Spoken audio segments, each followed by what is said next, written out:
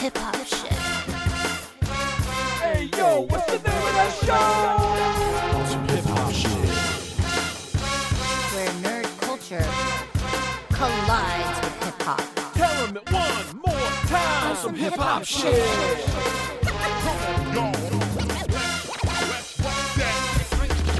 The strength of a Jedi's in the code that we live. You ain't heard about us. We on some hip hop shit. Underground with a not this thing.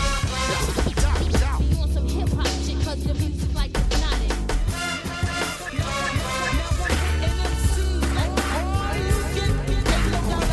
on some hip hop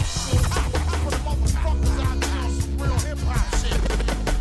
The past is return of the Jedi. Third eye under the mask. I feel good. Let the city your fame. You call me back. A superhero in the flesh. Even at my worst, I'm the best. Street legends. Meltdown Comics presents On Some Hip Hop Shit. Welcome to On Some Hip Hop Shit from a nerd perspective. There you go. My name's Adam, and I am joined by the man. B. Schultz. There you go.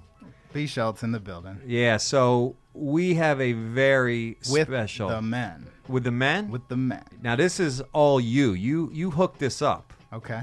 right? True. Okay, because... Actually, the divine hooked this up because we are in the presence of artist extraordinaire, Mark and Mike Davis, Uh-huh. a.k.a. the Madtwiinz, a.k.a. the Ill Pencilists, Ooh. a.k.a.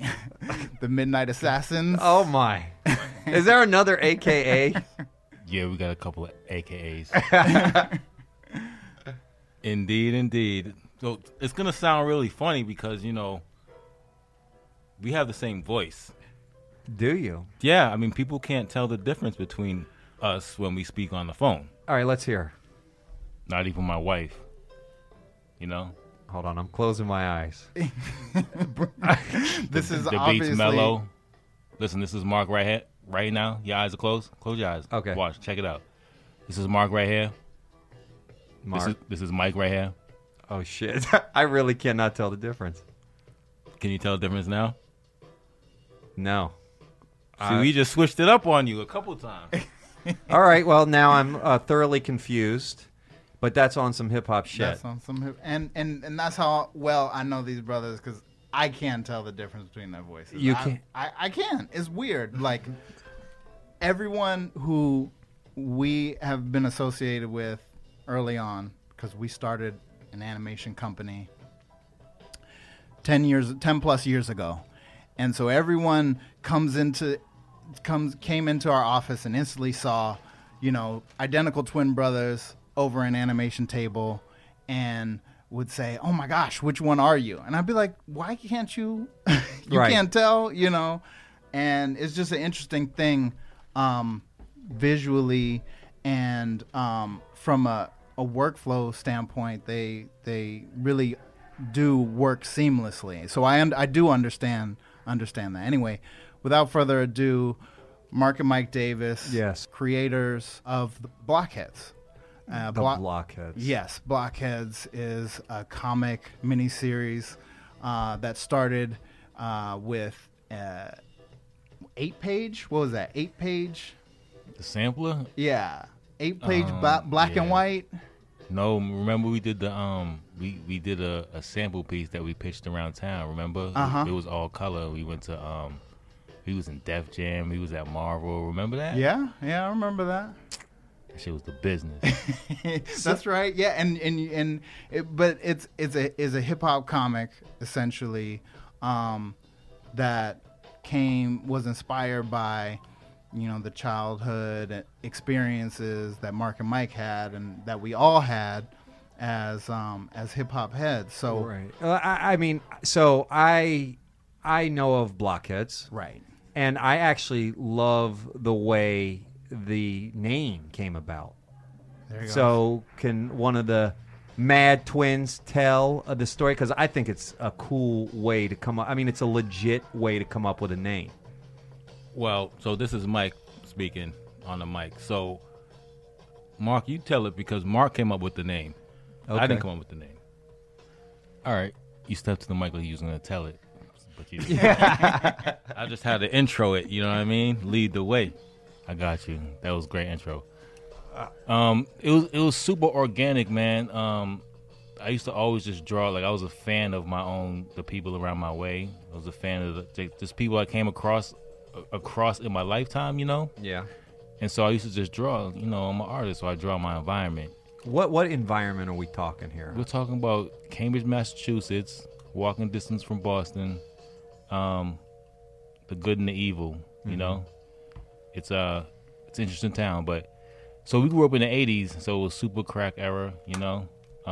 We lived in a crack building, not a crack house, but like a crack, like the dudes in our crib, in our building sold a lot of pharmaceuticals. And so, the whole neighborhood did. Yeah, the whole neighborhood did. So that's kind of like we would just draw like the heads on the block, and that's what it started off as, is heads on the block. And then you know what? We was like, hey, let's just call it Blokhedz. Yeah, because when I first heard about Blokhedz, I thought maybe thick-skulled people just doing stupid shit. That's true too. Right. Well, that's true too. That's one of the guys you drew, probably. Yeah. Right. But it really does have a much cooler meaning. We got another guest in the room right now, don't we? Indeed. Indeed. We have Schultz. B. Schultz. We about to give you a good name. We gonna give it to him.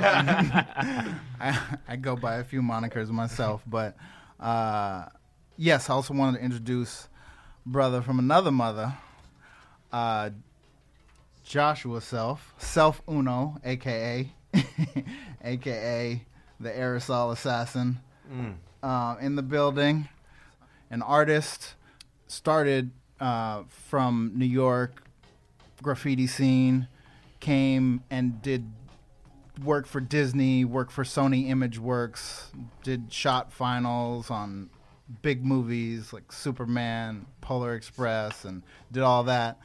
And he linked up through friends and amazingly convinced him to come work with us. And when we were doing Blokhedz, the animated short, and so I think this is post comic. This is post initial comic, right? And Josh came to work with us when we were in middle of production of an animated rap battle, and so he lent the whole kind of scenic display, the whole environment, and of course, you know, his expertise in the graph world. And without further ado, speak. What up? So was that a fair introduction? I was just gonna say, yeah. He's got more credits than I'm giving him credit for, but yeah, I'm a veteran of animation and special effects films and illustration, animation, graphic design, and graffiti. Grew up in New York City, like Brandon is saying, and one of the things when I first met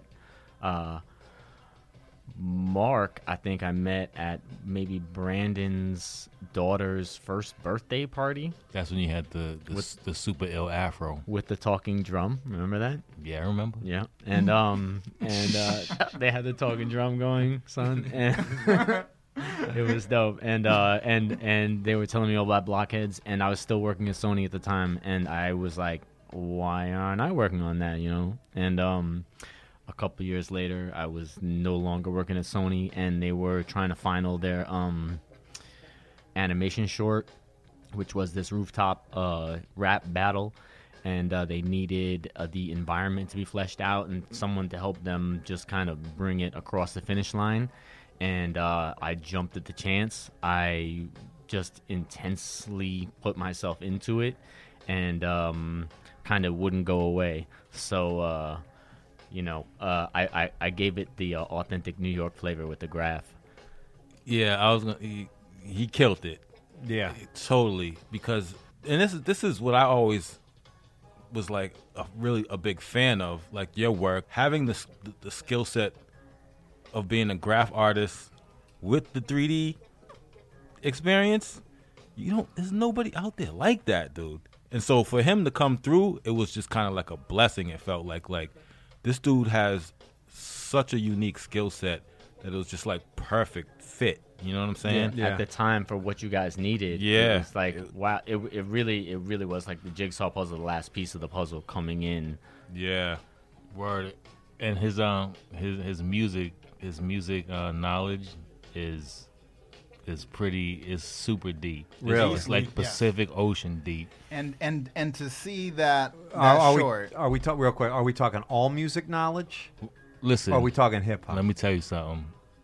Self sent me a playlist of all sampled, like the original like songs where like it was like 100 samples from all different songs, like Chronic, everything, and I was like, oh snap, like this shit is crazy. Right. It's at least how you know what playlist I'm talking about. It's called. He don't even. It was my breaks playlist. It was probably, the breaks. yeah. It's the breaks. Yeah, the breaks. It was all the breaks. It was like, yeah. I mean, not just your Bob James and your, Dennis Coffey. Wow. Not just. Samande then, right? Oh heck yeah! Okay, no, okay. This dude, Okay, I'm telling you, then he look, knows. listen. No, I got that. I got that CD, of course. We used to call him the architect. Ooh. Like from the Matrix. He just, you know what I mean? Just be building it. It's like, yo, perfect fit, man. Mm-hmm. No, it was perfect fit, just like mentally, like we just vibe, Yeah. And ironically, Josh's wife, who I went to high school with, introduces. She's like, "My husband is an amazing artist," and I'm like, "Yeah, whatever." and I'm like, "Oh, okay, that's cool." Then I got to know him, more and more. We got to hang out, and I was like, "Oh, okay, there's someone else like me, Right? There's someone else cool." And I remember it was some holiday or randomly I went to the store and I saw these Star Wars figures that I had never picked out before, and so I bought 2 of them, and I bought one.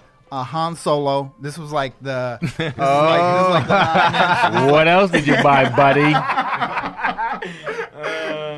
And I was there anyway. The little collectible store in Culver City is not there anymore. I bought one Lando Calrisian. Because that's from the Star Wars era. That's what we had. Did you really buy that?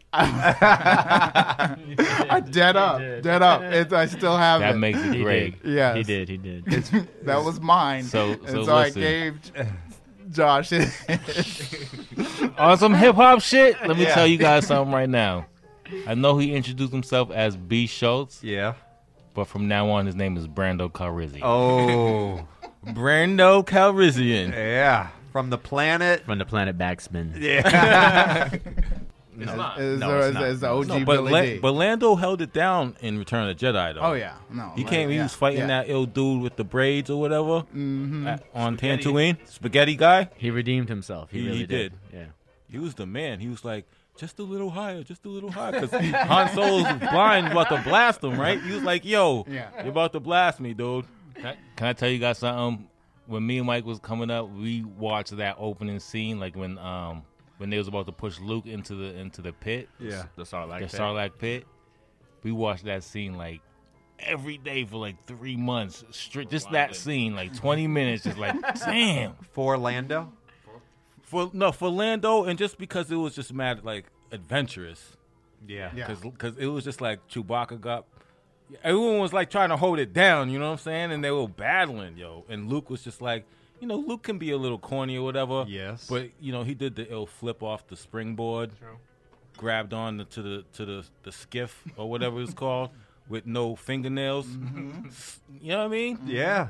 Boba Fett was on the scene. Boba Fett. Boba Fett's my favorite. He did go out like a fucking punk. I know. That was whack. Yeah, and they had the nerve to burp. The Sarlacc pit burped. Right. On Boba Fett. Right. Right, true. And then that they actually brought Boba Fett back. He never really died in that scene.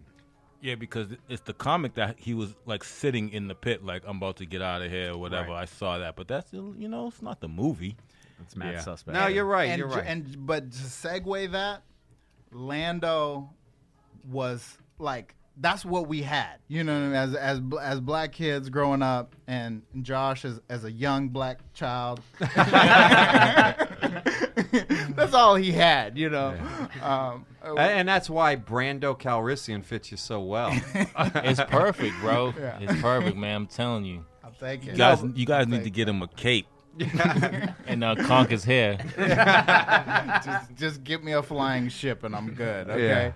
Yeah. No, but that is important, really. I mean, that point about it being the main black figure in one of the most iconic movies of all time. Exactly. And to be a legit, you know, action, you know, kind of figure or hero, there's a very short list, you know what I mean, that growing up that we had. So full circle to Blokhedz, I mean, I think that's what a lot of people resonated with, as it started from a black and white, you know, comic, you know, preview that was distributed by Image.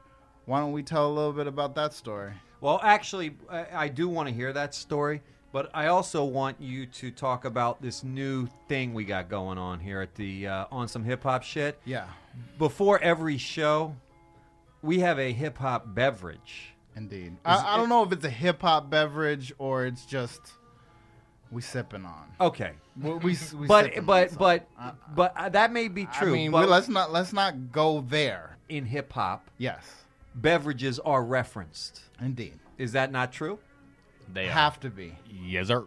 Okay. I mean, for me, I remember KRS talking about Bex. You remember that one? Bex was the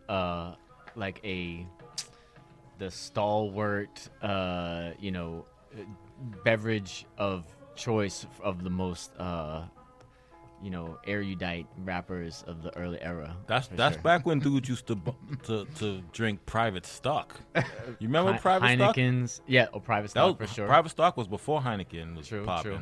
Before the green bottles were out. Private stock was on some Brooklyn shit though, right? Didn't it get popular in Brooklyn? I think so. My man Shahi, he's the one who was like, yo, I need a Bex. Like, a Bex? Let's get a fucking Heineken. Yeah, let's. They were Moet. Moet was the popular champagne. Hell yeah, Moet. You guys are gonna blow the tastes whole like peanuts. The segment today. Our beverage. You drank it already. Yeah. I need a refill. That's why I wanted to bring it up because I did get the cherry Coke. We had a couple other cups come into the mix. I need a refill too. We had a couple other cups. Is there any more? We that pint is gone. So I guess I should have came with the a Hennessy's fifth. gone? Yeah, exactly. The Henessy is Francisco got in the pint. Oh, did he? Yeah, Oh, exactly. shit. Yeah, no, Yeah. no, it's all love, you know. He was looking thirsty, you know. it's true. I was pouring beverages, you know. But yes, with today, what we sipping on today? Today's podcast is sponsored by Hennessy. Yeah, They haven't paid yet. Henny and Coke. Right, but we're gonna get that check. Yeah. Henny and Coke. So what is that? So you sent me a lyric. Yes. But who? MF Doom? MF Doom said something like, you know, I remember the days when I was broke. I got the Henny, but had to skip the cherry Coke. Yeah, you know, something to that effect. And then he flips it 180 degrees, and he talk about how being broke was a rich time. You know, so that's just Doom. But Doom's ill. Exactly. My first drink, the one that I associate, I mean, as far as I'm concerned, you know, with hip hop, and one of the big influences behind Blokhedz that I know is Nas as an MC, and Nas, you know, just I mean, if I had to associate him with a beverage, be Henny. It would be that Henny. Hen Rock. Yeah, it would be that Hen Rock. Well, you know what's crazy about Henny? So if you wanted to like talk about Henny, and you want to share something with Adam, you should have just sent them the Mobb Deep video where they're rocking the Hennessy jerseys. Yep. I'm like, yo, why are these dudes rocking the Hennessy jerseys? But they had the red cups. They was like, you know what I mean? Yeah. Well, sponsored by Hennessy. Sponsored by Hennessy. Yeah. Maybe not. But Does that drink away the pain? Drink away. The video was that would drink away the pain. They did everything. No, it was Survival of the Fittest. It might have been Survival of the Fittest. No, it was Shook Ones. You sure it wasn't from Juvenile Hell? No. Uh-oh. Most definitely not. Okay. Yeah. My wife had a my wife's from Queens, right? And she when we moved in together, she had a shirt like an original promo Mobb Deep shirt like before Juvenile Hell. I still got that shit. That is original. That's a classic. They had the sickles with the hoodies. Like, it was an Yeah. ill drawing. That's Yeah. why I liked it, because it was an ill drawing. And I was like, oh, shit, you don't even know what you have right here. Right? Some hidden gems. So each week. Oh, yeah. And we had a little taste test today. We did a little taste test. We got a little culture with it. We brought out the Cherry Coke. Yeah. By the way, Cherry Coke, fun fact, not available in wide release anymore. You got to go to a fountain drink or something else. I ended up at an Office Depot. Oh, my. What now? For the Henny with the Cherry Coke. Yeah. Office Depot is somehow stocked. Office Depot is supporting hip hop. Yes. I like it. For your Henny and your Cherry Coke fix. Then we had the Henny with the Sprite, because Nas dropped a gem on that. So Yeah, it was his, and I just searched it, man. I should have known from the top of the head, but it was his sophomore album. On who? On Nas. Oh. What, the second album? Oh, I Am? I Am. I No, Am. no, no, I no, Am. no. Was it I Am? It Yeah, was. it It was was I written. Am. It was written. it was written. Yeah. It was. Okay. I Am. I think was his third Oh, album. okay, I got It you. was It was written. written, That's it was the written, joint yeah. he had with Lauryn Hill. Right. Yeah. I ruled the world. That's the one I'm Which thinking was of, a homage Nas to Escobar. Curtis Blow. Yeah, definitely. Curtis Blow had the name Curtis Blow for a reason. When I was young, I didn't understand that reason. That's I was cocaine, like, he's right? Wildin', yo. Yeah. Yes. Yeah, Which white he never really gave that image off. Nah, he didn't. He was like a good dude. That's what I thought. Curtis Blow. Curtis Blow Blow was had it like- together. Right. Maybe it was because of that. Yeah. No, he started off I'm Limitless. sure. Yeah. So, anyways, we had a drink tonight, Yeah. and Yes, we'll we did. continue to drink each episode and pay a little, Homage. yeah, Yeah. to hip hop and alcohol. So hold on, I was listening to DJ Quick today, and he had that song like he's like I'm in Atlanta and I'm representing that LA, and he said we can go to Waffle House and finish with some Alize. I'm like, who still drinks Alize? Do people really still drink Alize? Well, how old was the song? The song has to be like 2 years old, No, bro. no. 2 years? It's not. It's pretty I recent. saw Alize in somebody's fridge, and I just started clowning. I was like, really? Did this the bottle is how have it goes dust on down? That's one of the main ingredients to Thug Passion. Oh, though. no, I know. No, it's coming out. It will be out. I drank Alize because dudes on some hip hop shit was talking about Alize, and I was like, yo, I don't really like this drink. Right. Yeah. It's crazy. I drank Heineken because of hip hop, and I didn't like it. Right. You were programmed. I mean, straight you up. know. Yeah, it is a form of programming. yeah. I But- drank Budweiser and I could not stand Miller. So, and that's just the way that is. That's just it. Hold Like, on. Your favorite It's rapper like says that. it. It's like And that. that's the way it is. Yeah, So no. hold on, Incredible Hulk was Alize and was it Henny? Because it turned green when you poured Yeah, it in. yeah. It was that's Henny, what it was. huh? That's what it was. Yep. See, Henny's Yeah. Henny's the shit, bro. Yeah. All right, so when did It's a love potion. I have to say, it's been. I've lived a little bit of time, and this is the first time I've ever drank Hennessy. Is it? Oh, really? Yeah. Welcome, Adam. You officially hood. I mean, listen. To me, I thought hip hop drinks early on for me was Mad Dog 4040, Wild Irish Rose, and Heineken, and that was it. Then other than that, it was just trying to figure out whatever I could drink just to get drunk. I don't think I've ever had Wild Irish Rose. That's some wino I haven't, shit. yeah. It is. It's just That's like some wino it's shit. like a stepchild of a like, Mad Dog. It's like Right. it's like Thunderbird's had it. twin. It's, Yeah, something. it's exactly. terrible. It's Yeah. terrible. No. I mean, it's something you just. But that drink. Mad Dog, I remember because they used to come up with all the crazy colors. Yeah. And so when I went to school in Atlanta, Yep. dear old Morris Brown, shout out to Morris Brown, Shout out to Mo B. struggling, but we love you. But me and my homeboys, we used to go into the gas station, and we were mad young, and we see all this Mad Dog and all these bright colors like Skittles. We were like, yo, you get the clear one, I'll get the blue one, you get the purple one, and we would just drink Mad Dog. Like saying it now makes me want to just Earl. You know what I mean? Yeah. No, I've we had were some young, bad and we was ones. like, yo, Mad Dog, that's where it's at. Because if you want to try to get drunk, this is like the era of Freaknik and all that. Yeah. You know? Can I say something too? When Mike's saying you get the purple one, you get the blue one, he wasn't talking about paying for it. Yeah. Even in college? Especially college. Especially then. Yeah, we really used to didn't steal have it. food Yeah. to eat because we was hungry and broke. And in college? In college and liquor. All right. Yeah, So man. Well, you actually were doing good because a lot of people went to college in Atlanta in order to run hustles. So Look, my homeboys from Boston, from Boston, we would all meet up at the bookstore at the first part of the semester. They would steal mad books and sell them shits, and we would do the flyers, and that was the hustle. You know what I mean? there you go.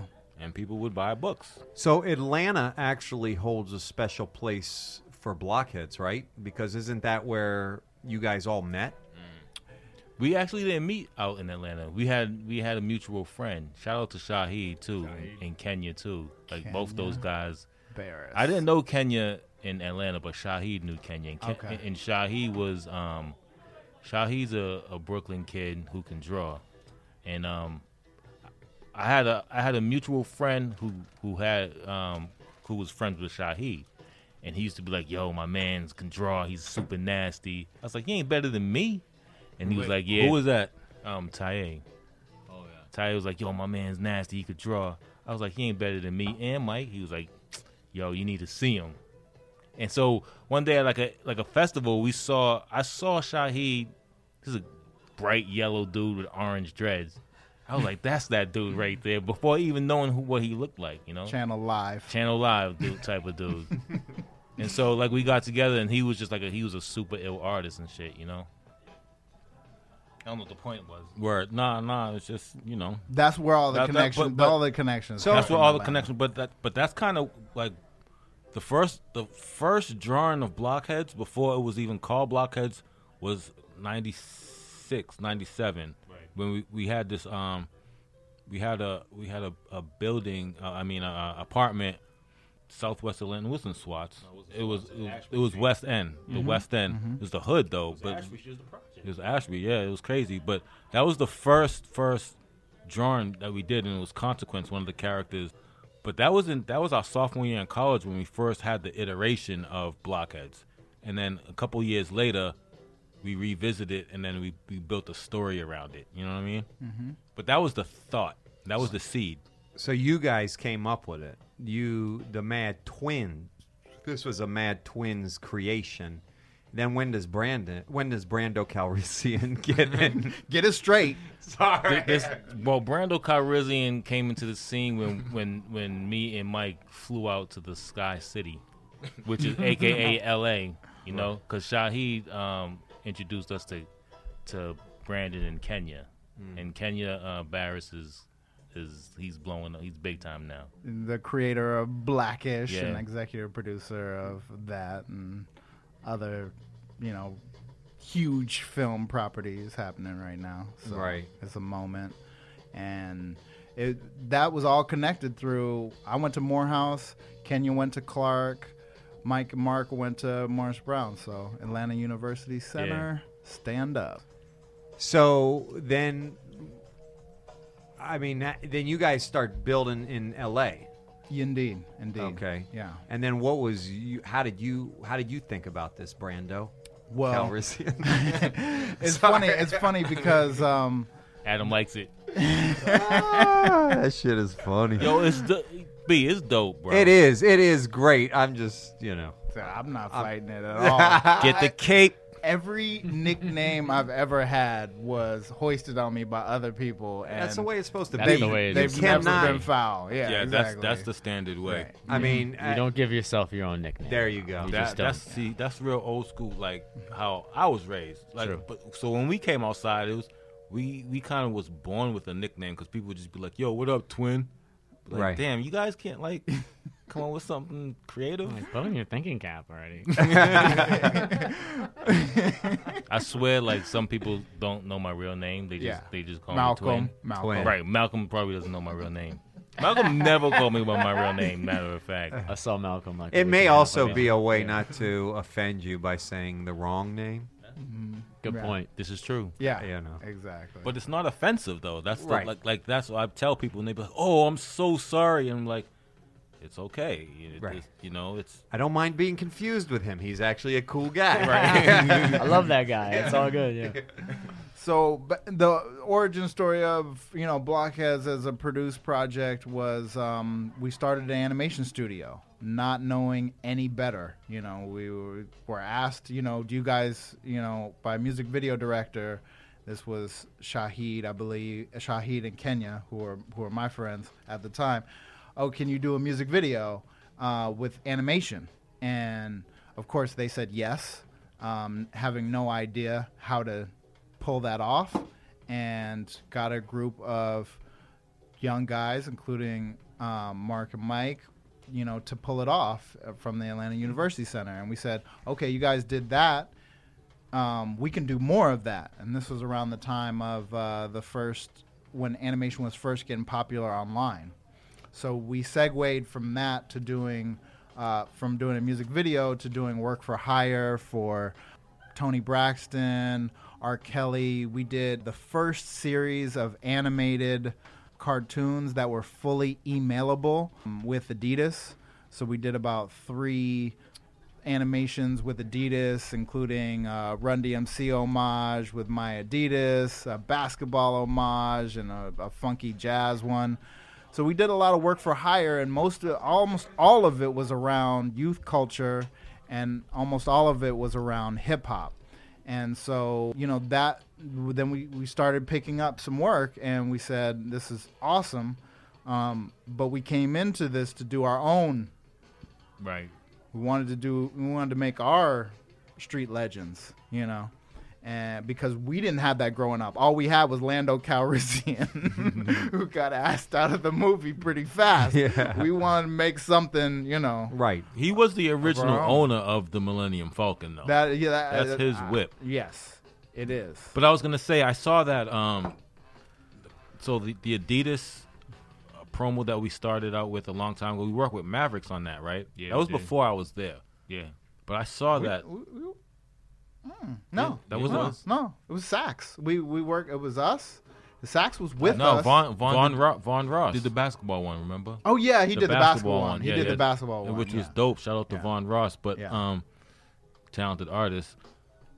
I saw that the other day because how old is that Adidas piece? 2000, Yeah, 2000. it's like a teenager. I saw it and it's fly, for the time. You know what I mean?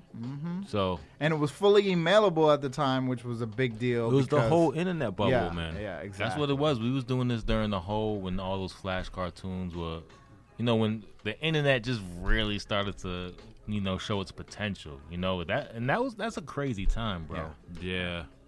And I was like, what the fuck's email? How do you email somebody? Someone was like, it's like a phone. You got to have an email address to email somebody. I was like, oh, shit, it's like a phone, huh? What was your first email server? I was Yahoo. Oh, shit. I still have that I shit. think it was That was America. Yahoo. I think it was America Online. AOL. I had AOL. the free disc that they used to send in the Oh, mail. Yeah, dial up. I was Hotmail. Hotmail. Jedi 77. right. That's That's not- right. I Ooh, you were a remember that. Jedi? I was Jedi 77 at Hotmail. I got a remember good that friend. well. His name was Jedi Willie. Oh yeah, Yeah. Shouts out to Jedi Willie. Can another little piece of a little? I was tit- Usagi Adam. Usagi. Usagi Ojimbo. Usagi Yes. Yojimbo, hell yeah. Fucking rabbit, yo. Yeah. Cut everyone's head in half. That dude was rugged. Still is. Yeah. Guy's still doing it. Crazy. That's yo. the shit. Yeah. So I was gonna say my so DJ Drama, pretty successful DJ. His first name was DJ Jedi. Yeah, I went to school with him at Clark. So, but at the time he was going by Jedi. And I changed my email to Madtwiinz. Yeah. Shortly after, but then he changed his name to Jedi. from Jedi to drama. You know, good look for him. Yeah, worked out. What were you, Brando? Oh, I was BS Films. I was BS you were business from the beginning. I don't know. Business films. Yeah, exactly. I was thinking of the shortest thing possible. That's all right. But we ended up doing all this work for hire, which was great. But again, we're dealing with clients, ups and downs, high points and low points. Clients coming to us like, we need this animation. Here's $100,000, but we need it in 2 weeks, and people not really understanding the process. Including ourselves, and learning the process. So it really was Animation School of Hard Knocks, which was really cool because a few people carried us under their wing. Abby Geyer, who was working with Adidas at the time, who kept flowing us work. A few other ad agency folks who kept us, moving. And so we ended up evolving the company and saying, okay, because my background is both my parents are filmmakers, and they were encouraging me in this whole venture. They were, a huge part of the support for the whole venture. And so they said, basically make your own thing, have your own Batman, have your own Spider-Man, have your own version of that. And so when actually my dad saw Mark drawing some of the characters for Blokhedz, saw him flipping through his notebook, he said, what's that? And so that's how the real collaboration was born. And I would say it wasn't that much later that we were making a comic book, which was also a first-time venture for Image Comics. So, Mark, you can take it from there. So you guys started animation and flipped it to comic books first. Yeah, we kind of went backwards, huh? I mean, why? We call it reverse engineering. Well, also because we knew at the time, we knew what we wanted it to be. We knew we wanted to make a feature. We knew we wanted to make something that had some edge to it and some bite to it. And we knew that comics was a great way to get our story, tight. Right. So the comic book was just really a pitch for the film, But then when we got the deal, we had a deadline, so we had to do a comic book, Right. which was a great blessing because I've never really when I was young, I was just hustling. Me and Mike used to just hustle T-shirts in the park, like that was what our thing. But then when we got this contract from Image and had to be delivered by this date, he's like, oh shit, we really gotta get this done on time, So you guys started off as artists, twins. Yeah, we always did. So together, I mean, you guys were both doing art? Always. And was it a competition between you two? Never. It was always working together. Wow. Yeah. All right. Always kind of trading off. So we started, like you said, doing just hustling T-shirts, neighborhood T-shirts in Cambridge. You know what I mean? And then when we got to Atlanta, we would do a lot of promo work for Wu-Tang. Wu-Tang was just hitting, so they had all these Killaarmy and all these other guys that were coming up under them. So we did a lot of the Killaarmy promotions, and that's kind of when we first really started to see we could really do something in this game. And then our first big deal was with Left Eye actually, right. And she was doing a solo album, and she flew us out to what was it, Miami? No, Orlando, and we did a concept artwork for albums, for her album, her solo album, which never came out. But that was the first time they paid for everything, I smoked the L with Left Eye. That was amazing. That is cool. Yeah, she cooked us food. We talked about Ninja Scroll. She rolled it, or did you? She rolled it. Gave it to me all rolled up, all finessed. So that's way better than you being the dude who's like, hey, you want to get high? Smoke with me. Yeah. She had a dude. But we talked about Ninja Scroll. Wow. She liked Ninja She was Scroll. into Ninja Scroll? She was into anime, bro. She loved art. But Ninja Scroll is like the pinnacle You gotta know. If you know Ninja If Scroll, you know Ninja Scroll, you basically are like TLC's awesome. Yeah. Yeah, you got to give her an amazing amount of credit for Ninja Scroll. Because that is fucking the shit. Yeah, in the 90s, no less. She would always quote, I don't know who, I forget what the name of the, so you know Gemma had like the flower dude who was like his like second in command. Right. And he'd be like, we have more pressing matters, Yeah. Tesai. She would always quote that. And I'd be like, yo, that's your favorite part? There's other ill parts, but like, she was on it. You know what I mean? Real cool person. Yeah. Rest in peace. No doubt. Rest in peace. So Sean Price. You did that, yeah? Sean Price, huh? Another. God, can we talk about that? I mean, we could. Yeah. We could do it. We could do whatever we want. We could do. I mean, for me, Helter Skelter, that whole boot camp Jeez. clique, early Smith & Wesson's first album, The Shining, is a top 5 album for me. The Shining is classic. And then Helter Skelter. Nocturnal is like above that. Nocturnal probably Really? probably has absolutely. Ooh. Nocturnal probably has the best intro in any album, point blank, hands down. What do you say? What was your dick doing in the milk? Wait. True.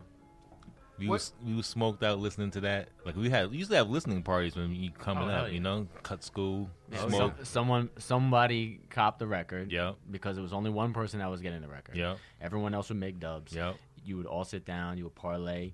You would listen to that record, Yeah. and everyone would just internalize the whole Just entire internalize thing. it. And Nocturnal was the shit, dude. Hell yeah. By the way, I've got an idea that we should start right now, which is, you know how people have book clubs? Right. Album club, where you get together with a Oh, group that'd of be people. awesome. Yeah. You play one album. One person brings an album that week or that month or whatever. You know how many kids are listening to this? Probably 4, and saying, "What the fuck? What's an album? What's an album?" What is this album you speak of? But the point is to have to listen to one song to the next and listen to it at the end. It's a whole experience. Yeah, it Oh, is. most definitely. Yeah. Absolutely. So that would be the shit. That's That's that's would great. Be, yeah. I mean, that's I'm just into that idea. yeah. Glad you guys approve. Good I creative endorse- practice. I endorse that idea. Oh yeah. Let me get 10% of that album. Yeah, you can have it. I'll give it away. I'm happy. Wait, what's 10% of nothing again? Yeah.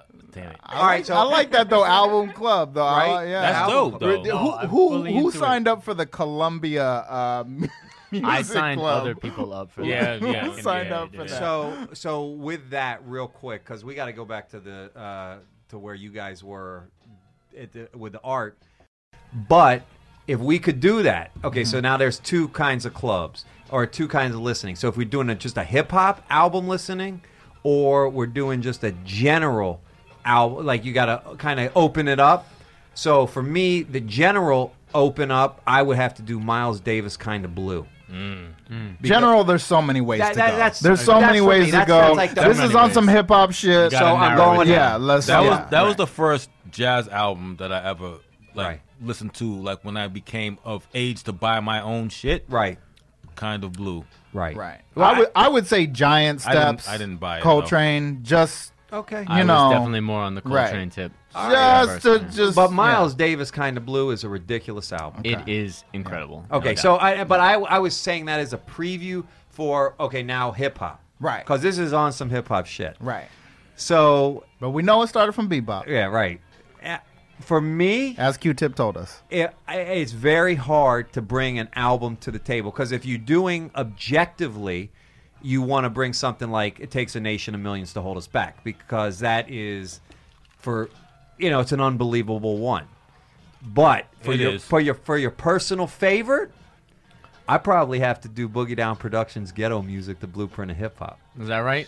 Wow. Criminal Minded, dude. Like, Well, it always but will see, stand that- out to me as the head and shoulders above all the rest. It is an Boogie Down amazing Productions album. record. Yeah. But I mean, By All Means Necessary is unbelievable. I know, but still, Criminal Minded is like, it's short, and that's what's dope about that era of hip hop. It's like 10 to 12 songs. Yeah. There was no bullshit. There was no filler. It was all on that record, and it was no skits, and it was no nonsense, and like it was to the point. And for BDP, 9mm goes bang, South Bronx, Criminal Minded, poetry, dope beat. I mean, come on, like you literally cannot Super Ho. I mean, there are no duds on that record.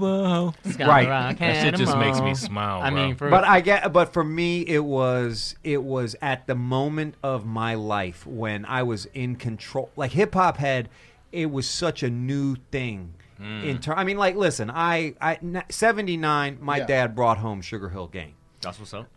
I was walking to school in 84 with a Walkman with 2 earphones, me and my sister listening to Fat Boys, yep, and Houdini Escape. That's what's up. Okay, Fat Boys. But when I got really into hip-hop, it was 87, 88, and By All Means Necessary and Criminal Minded were my favorites. Yeah. But it wasn't, I felt mature with hip-hop in 89. Right. I mean, it was a moment in time. And so that's why I say ghetto music. I mean, listen, I agree. Yeah. Criminal Minded is the fucking shit. No. But when you start off with the style you haven't attained yet, I mean, you put Jack of Spades in there. He was bringing like the complexity at that point in a way where, like Kara said, he came out with the streets at first in order to get your attention. Yes. And then after he educated. By All Means Necessary, he was like able to like bring the knowledge. Mm-hmm. You know, first he got your attention and then he brought the knowledge to you. Right. And yeah, I mean, you had Black Cop, but was that Black Cop? Or Black was it, Cop.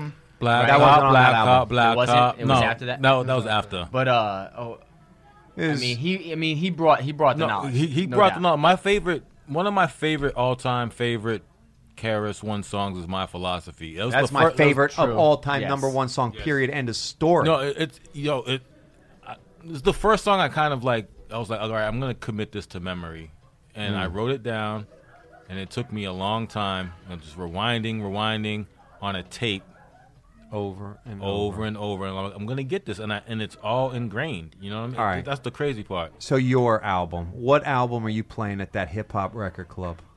I'm playing Illmatic. Oof, so delicious. That's the best. That's the. Come on, man. It's That's like asking who's your favorite NBA player of all time is Michael Jordan. Michael Jordan. It's not Dr. J. Well, no, but you know what? It is true. I get mad because I wanted to say Illmatic. Yeah. But also it is. Now I got to think harder. But it's obvious. I hate to say it. It's obvious. Just like Criminal Minded is obvious. But you know that inspired Blokhedz, yo. They're obvious for a reason. It's obvious for it. You're right. I killed that album like talk about like 10 no other. songs, perfection. Yeah. Best producers of all different time. Producers, but that was the era. That was the first record where it was a different producer on every song, bringing their dopest shit to the dude who was spitting the hottest at lyrics. the time. Yeah, at the time. That's which a you transformation haven't of the really landscape. heard yet, you know, in a lot of ways, you know. That's true. You hadn't heard it like that. No. It was like a transformation of the landscape, of the hip-hop landscape. I think there's like guys who transform the landscape, you know. You can go back to Kumo D when he took away from the Diddy bar thing. And he was just flowing. In a battle. True. And then you go to you get LL. You get LL. Eric B. and Rakim just kind of like... Rakim flipped it on everybody. He transformed the landscape, and I think Nas did the whole thing too. Like when he was like, "I keep a 9 in the Uzi in the I keep a Uzi in the lining of my army jacket." Yeah. That's sponsored by Henessy. Yeah. Yes, sir. You know we re-upped on that. Indeed. This is so class number 2. Illmatic, obvious. 25. Brando Calrissian, what do you got? What's the album you're bringing to the hip hop listening party? You know, I hear a lot of East Coast. I was knowing you were already going to do this, dude. I was knowing without even like Brando Calrissian. Nice City. Hey, Los Angeles. Straight out of Compton. I hear a lot of East Coast. All right, so give it a West. Oh, man. You know, I'm actually gonna take it South Coast slums. all right. ATLians. Just drop ATLians and just have a listen. Yeah, no. No. It was big. You're not wrong. When in a that lot of shit ways. dropped, That shit was what? dope. I was in Atlanta during that You're not time. wrong. It was Eyes on fire. wide open. That shit was immaculate. Yeah, I was not in Atlanta, and I was still influenced by that at the same time because I'm such an East Coast person. Yeah. And the whole elevator. What was that called? Yes, Yeah, elevators. Elevators. Elevators. Your mama Yeah, and no, your cousin southern, too. Yeah, Southern playlist, Yeah, Cadillac like funky music. That was crazy a- drunk, all yeah, together. yeah. But that was the first album. That was the first album. Right, you're Oh, talking okay. second Talking about album. the second album. Yeah, no, Yeah. that's true. Which That's is true. because that first album was No. off the chart. Players Yeah. Ball Players Ball was all the players. first Yeah. Southern East Coast flavored Yeah. real hip hop. Well, no, The because South just got I a mean, chance, basically. What? Two Live Group. Yeah. That The was Miami bass, That dude, was that's a whole. Southern. That That is wasn't so East Coast crazy influence. Southern. That didn't have the East Coast lyrics. That was That was some more, party music. That was more that was shake go-go. your That was a ass. little more go-go. They Yeah. invented their own lane because if they were I hear doing what you're this is the saying. thing in LA early hip hop there were dudes with the East Coast flow. You know, there were dudes who were trying to do what Houdini was doing and you know they were sounding like that. But the people who broke out was Ice-T. 6 in the morning, you know. 6 that in the was morning, so police sick, at the door. You know, Gee. those Yeah. are the people. Ice those are the Cube people who really broke needs to out. get his Yeah. props for gangster Ice rap. Cube is Yes, he Quote, does. unquote, too gangsta ill, rap. dude. Hell yeah. He is, and he's still doing it. Right. No kidding, dude. And his chick is. But I'm gonna say Disney. ATLians for the fact of Southern playlistic Cadillac funky music for your trunk came like out of left field and hit you like whoa, and then ATLians was that progression. It was that Midnight Marauders moment, you know, for Atlanta, you know, for a whole region really, and man, just it's a good one. It is. It's a good one. It's I would stay at that listening party. Yeah. All right, who's next? I think it's Uno. Self. Oh, what would mine be? Yeah. I mean, Don't take mine, bro. I think you're gonna I take mean, mine. I in a lot of ways, I was very influenced in the early stages by Public Enemy in a lot of ways, dude. So, are you Like- bringing that to the like party? their first record, dude. Yo Bum Rush a show? Yeah, Yo Bum Rush a show. of Wow. course. Show. I would totally bring that to the party. Time Bomb, my Uzi weighs a ton, Yeah, dude. Uzi Like, weighs a ton. You're I gonna mean, get yours? You're gonna get yours. Oh. Oh man, come on. I mean, like Suckers in people the treat me place, like I know Kareem you hate my Abdul-Jabbar, 98. dude. I mean, looking like the car the Green Hornet had. In a Listen. lot of ways, that like his lyrics were painting a picture for me that I totally understood. And it was like way after the era that I had already got really comfortable with rap, listening to Run DMC and listening to all the other stuff, where he took all that to the next level with his imagery and his rapid fire flow of multiple images of all this stuff that I was totally into. I saw each one You of was those right things. there though. Yeah. You was right there in the city. I was in the mix. In the Without mix. any question. Yeah, absolutely. I was listening to Red Alert. I was listening to Chuck Chill Out. I was listening to all that stuff. I was staying up late. Yeah. I was dubbing those To record that shows shit. to record them. I was rewinding, like you were saying, I was rewinding all that stuff Yeah. over and over again. And I was, immersing myself in that. And it was like... That's how you became the architect. I was Yeah. doing the knowledge, son. Yes, like he I was really doing was. the And knowledge. and like as dope as Paid in Full and all that other stuff was, the production to me wasn't as ill as the Bomb Squad stuff. Bomb You know what I Squad, mean? The that- Bomb Squad stuff was like a collage of all these crazy sounds and all these beats and all these other elements I don't that think those guys get enough credit. they weren't wearing thin all the traditional samples that all these other cats were Right. running through. They really weren't. It was not the same old break beats. It No, I agree, and I think the Bomb Squad is the reason why when Ice Cube left N.W.A. was the reason why he blew the hell up killed it because of them. because of the Bomb Squad, Yep. dude. No We're question. gonna have to have a whole Ice Cube like pod for sure. I fucks Yeah. with Ice Cube. Yeah. Yeah. too, I dude. gotta, I- say, yeah, I gotta will. say though, damn, this might be controversial. Say, say your piece. I think Ice Cube had more of an impact with the Bomb Squad than Public Enemy. Don't shoot me. I think that they were very well established at that point, and that when Ice Cube meshed with them, it Right. was to show that they were not just Public Enemy's Right. producers. They were experienced. But They also were. understand that once N.W.A. and Ice Cube and everyone got into the mix, it kind of opened up to America. Yeah. I mean, East Coast is East Coast, and it's very territorial. But the West Coast just like said, everyone's invited to this party. And come on. And then when Ice Cube This is true. merged with the East Coast, it was the bringing Bum together. skiggity bum skiggity dump. Get out of here with that. It was a, you better check yourself before you wreck. Check yourself before you wreck yourself, Brando. Too much Hennessy, Brando. Yeah. No, for real. No, I agree with what you're saying in a lot of ways because it was like the folding of like the back of the Mad magazine where you're putting A and B together and getting a new image because Word. you had the East Coast joints of the Bomb Squad and the West Coast style of Ice Cube, and you were saying, all right, well, everyone's like really trying to have their own style or whatever, but like when you put these two together, it's like you put your peanut butter in my chocolate. Yeah, hey, Okay. from a nerd perspective, was you dope, brought yeah. out Mad magazine. You That sure is something. did. That A to B. I forgot about You know that. what I'm talking about. Architect, Yeah. the architect, The bro. architect. All right, your I album. heard Payback's that was my jam. Yo, That's like the quintessential. go ahead. That's the quintessential merging between the like when that song comes in, it's so powerful. Yeah. yo. I It's heard just like Payback's bang. a motherfucking nigga. Yep. No, for sure. Once Damn. upon a time in the projects. Yeah. Yo. Okay, so my, and I thought Josh was gonna say this because he is rocking the Killer Bee colors, but Wu-Tang, Oh, bring the motherfucking ruckus. I was keeping it like before that comment ever. You Yeah. know what I mean? Like because Yeah. there was a time because '93 you were talking all of a sudden we've got like Biggie, Yeah. Wu-Tang, Nas, and all this other What an stuff. incredible and, year, And bro. like the first time we're gonna go through this stuff. I'm bringing Public Enemy, but Yeah. you're right in a lot of ways. Maybe the next time we come through, I'm bringing.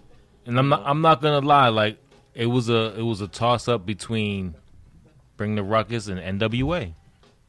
Is that right? Yeah, N.W.A.? Yo, me and Mike Boston was a gangbang city. No, we were rocking the N.W.A. Dude, even before that, though, I was rocking Eazy-E. Yeah. Like, a while back. Yeah. You know what I mean? Like, Easy East. Oh my god, like my homeboy upstairs Easy was killing. upstairs from us, fucking Dope Boys. the radio Jeez. song by Eazy-E was a big one that at that time. We want to fuck you, Easy. I have a great N.W.A. story. When N.W.A. came out, because N.W.A. was the first, like, and at the time you didn't think about West Coast, East Coast, right? You just like, oh, this shit is crazy. You bought everything. Right, You it was just like, what's out this week? Or you just Yeah. dubbed everything. Someone had Right, it and you somebody dubbed bought it. Good looking out. I And then bought that shit. I don't know, how do we get that? My homeboy Roy Scott. You guys know how mild Roy mannered. Scott. You guys know how mild mannered my dad is, right? Yeah. He found our N.W.A. tape, Niggas with Attitudes. He found that and in front of us took the tape and crushed it. Oh, my mom's threw it away. Well, Brando, Yay. your Calrissian. dad Yeah. crushed. Did He crush it? He crushed your grooves? He crushed your groove. Hand crushed Wait our a second. N.W.A. tape. That is crazy because I mean we have not touched upon it, but your dad directed Crush Groove. Indeed. I mean, Amongst many other things. Yeah. Right. Yes. But at the moment that Crush Groove came out, that was some revolutionary stuff too. Yeah, I mean, And yet he couldn't hang with N.W.A. this is how Crush Groove happened. My dad's first Hollywood film was a film called Coolie High. So Dope. Which is Let me you drop that name right there, bro. Pick it up. Coolie High. Crush Groove's a classic. Yeah. Right. Cool. So his first film was Coolie High. You know, he's very much of that era, right? So when he came to me, my brothers, he said, "Listen, there's a group. I don't know. You guys might have heard of them. This is after the N.W.A. crushing incident. He said you may have heard of them. They're called the Fat Boys, and there's another group called Run DMC. Have you heard of them? Do you know them? Should I do this movie? Of course, knowing, Right. they're the biggest thing for us, in the world. Right. And we instantly said, if you don't make a movie with Run DMC and the Fat Boys, like we're out. We're gonna beat you up. We're gonna beat up your dad. We're gonna go figure it out. We're gonna go find them ourselves. So okay, I get it. So Makes sense. That's that era. But no, we literally. I mean, N.W.A. I mean, come on, as a parent in the '80s, like I would crush that shit. Yo, my mom straight up threw that shit away. So my N.W.A. story is back in elementary school, I was in 8th grade, and I was rocking that hard, right? Right. And we had these things called mini courses. So it was like preparing us for high school. So in Boston, you have, K to 8, and then you go 9 to 12, whatever. You don't have middle school. So I was in 8th grade, and me and my homeboy, Javelle, shout out to L, we had, our mini course was a radio station. Oh, shit, yeah. And I know this story. So we had a radio station. It was in the principal's office because the principal's office had the PA system. So we would from like 1:30 to 2:00 we was able to pick music and play whatever we wanted, right? So what we ended up doing was playing Fuck the Police. But we locked the principal's door. We let the shit play. We locked it and we ran out. And I ran home. Because I was good. I'm gonna get fucked up. I was like, but for some reason in 8th grade I was like, well, they're probably not gonna find me. But right. We got suspended off of that. But it was like, fuck the police coming straight from the underground, playing in elementary school. Oh my God! Kindergarten through 8th grade. You guys, hearing Ice Cube. You guys were fucking heroes. We were heroes. It was Shout out to my nigga Al, yo. It was worth the suspension. Is punk rock if I It was Tevis Cologne too. Yeah, Tevis Cologne was there too. Yeah. We locked the door on the motherfuckers, yo. Did you think to yourself that was worth it? After you got hell suspended? yeah, dude. The most popular kids in school after that. I graduated after that. I was like, yo, I'm out. Because I was 8th grade president, but they impeached me because of that. I was about to say this. Like, Mike beat out like the most popular kid in school for 8th grade president. And then he got impeached. What bylaws did they have to produce to impeach you? No N.W.A. They fired me, dude. I was like, yo, I'm student body president. Thanks, Nope. Trey. Yeah. That is great. That's my N.W.A. Hashtag That's thanks, funny. Trey. Yeah, I forgot about that. All right, so Blokhedz. So you guys are artists doing your thing. Just, I mean, obviously in some competition with others because you are saying no one can do it better. And then you guys hook up with Brando Calrissian. Shout out to Brando. And then, so Blokhedz, heads around the block, right? Heads on the block. Heads on the block. Heads on the block. Heads on the block. And I think block is an East Coast thing, huh?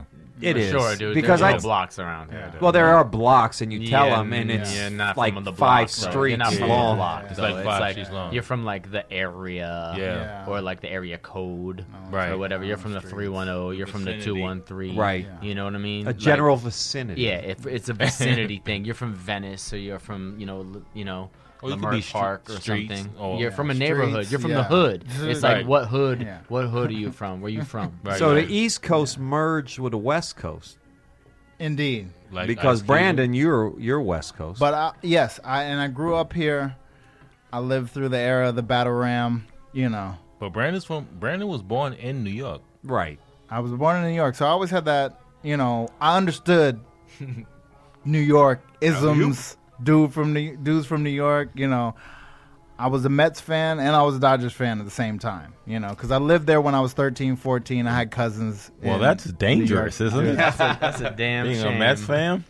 Yeah. Well, Damn. you know what? Back in the day when I was in New York, we had Daryl Strawberry. You had We had 1986. Doc Gooden. Yeah. Yeah, exactly. You had the we had one Derry year. Cotter. Yeah, exactly. That I'm was. I was telling like, you. oh, Speaking everybody's as a on Yankees these. fan, you Everybody's had on one these year, Yankees. okay. Like, why would they be on the Yankees? All the young brothers are killing it. Wait, on hold the on, time out. Yeah. Shout out to the Red Sox and the Pats But it's really and about the C's. It's There really we go. about. It's really about Los Dodgers. Oh, by the way, the C's, the Celtics. That's where the Reggie Lewis came from, huh? On the jersey. You peeped that, huh? Oh yeah, on the comic book, That Reggie shit was Lewis. big. Then who put the Kobe Bryant? Oh, yo, Was you know that what? Brandon? No, it wasn't. But that's funny because that shit was kind of like serendipitous. Remember? Because like, number 8. yeah, because we didn't even realize. Like, we was just like, oh, let's just Why do we put him in the Lakers They were jersey? battling. Yeah, I think because they were battling. It's just like a classic rivalry. You know what I mean? Yeah, I think no. Kobe was just straight up new in the league, right? It Or, wasn't like, necessarily a Kobe thing. It was No. like a Lakers-Celtics rivalry. Yeah, it was a Lakers-Celtics rivalry. That's all it was, really. But to put Reggie Lewis, I mean, Well- why Reggie? I thought Reggie Lewis was just like a positive figure. You know what I mean? It just he had the most. He had skills. He had skills. He had the swag for the time. You know what I mean? And his life was just really cut super short, dude. And he could have been a star. You know what I mean? He was becoming a star. He was supposed to take over for Larry Bird. Yeah. So he had the sickest fadeaway. Oh, He had the sickest fadeaway, and I modeled my fadeaway after that shit. And my fadeaway is tight, bro. Who wants to see me? yeah. And then, you know, it was interesting. So when we did Blokhedz, there was an idea. All right, so Image Comics said maybe we'll publish you guys because this sounds interesting. We knew a couple of the same people in common, and Image was like, "All right, we'll give this. We'll do your show. We'll do your Right. episode." Right. And so we came out. They said do a preview first. And that was our first Comic-Con. Was what we call the preview book, issue 0. We were handing them out for free. Yeah, exactly. So real quick before we get there, because that's a whole thing that And this you is actually. right. I'm sorry. This is right before Comic-Con was like crazy Hollywood too. Right. Before it was super huge, yeah. Yeah. But you guys had to come up with the concept before you got to the actual creation of it. Right. So is that a thing where the three of you started this, or is there anyone else in the mix at this point? So what era? That's like, I mean, when we brought Blokhedz was looked at by Michael Schultz, Brandon's father, from Mark, who was at Imagination Studios when we were in Santa Monica. And so that was like the iteration of it. And he saw like this one page, and he's like, "Who are these guys?" He's like, "Do you have a story behind them?" And he was like, "Yeah, we do." And so we built the story behind that moment. So that was the moment, you know what I mean? It was just a bunch of guys with like heads on the block. It was just a bunch of dudes that we like, you know, that's an interesting look. Let's capture that. Because even to this day, like if I had the time, I would sit down and just draw like, you know, 3 people a day. Interesting people that I come across, because I think the thing I love about life is the diversity. You know what I mean? People who are into hip-hop, let's say, for instance, in the Blokhedz context, everybody looks different. You know what I'm saying? But we all can talk the same language. So that fascinates me. Everything that has like a collection of people, like let's say G.I. Joe, right? I love G.I. Joe, but they're all different, but they're all fighting for the same purpose. Transformers, the same thing. It's a collection of people fighting for the same thing. And that's always what interested me in like when it comes to like visuals.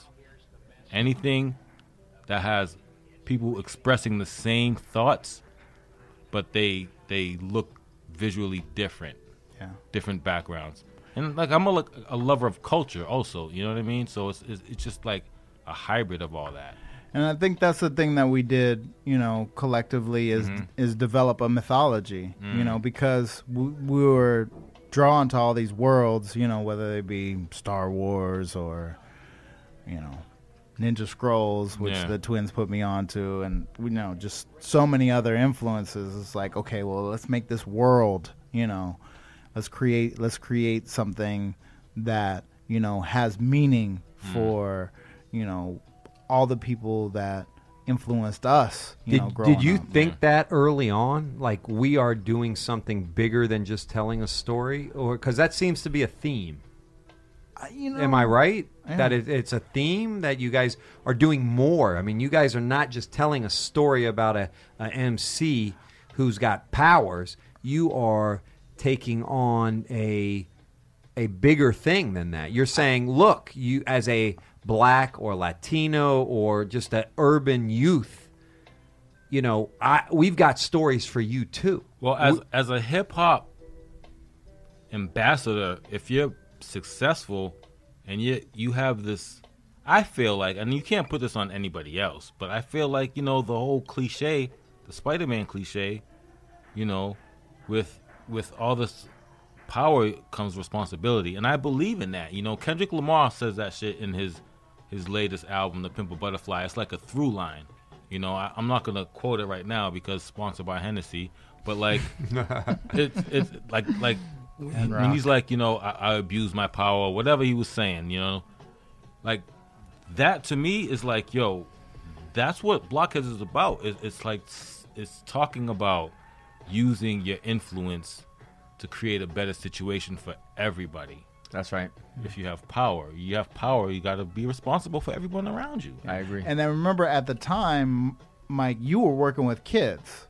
I'm still working with kids. Right. Yeah. And so it was something that was really right. It would we knew we wanted to be kind of grimy, we knew we wanted to be authentic, but at the same time, that's what the kids get. The kids, we got N.W.A, the kids got 2 Live Crew, what I mean? They're going to get everything, but let them get something while you draw them in. Let them also have a meal. Let it not just be junk food, Right. And that was the Tupac methodology. Tupac was like, if you look at his Thug Life manifesto, I guess what it is online or whatever, he talks about bringing people in by speaking the language of the people, of people that are downtrodden, I guess, oppressed or whatever, and once you get their attention, you drop some jewels, but you don't put it in a way where it's like you're condescending or like you don't preach to them. You don't preach to them. It's the KRS one thing too. It's the KRS one. It's edutainment. Edutainment. Yeah. Did he coin that phrase? Yes. Yeah. It's the same kind of thing. I never heard it before. No, that was on him. Yeah, for sure. Yeah. No, I mean, I agree with these guys a lot about that. You bring them in with the flash and the bang, but then you also give them something to believe in, and you don't denigrate yourself for laughs. You don't play yourself for people's enjoyment. You give them some meat on the bone. You know what I mean? You don't just like. It's not just surface, right? It's not just about the surface. It's not just about the sheen or the look or the feel of it. But the look and the feel does have to be authentic in order for the message to come through. Right. I think like the word edutainment.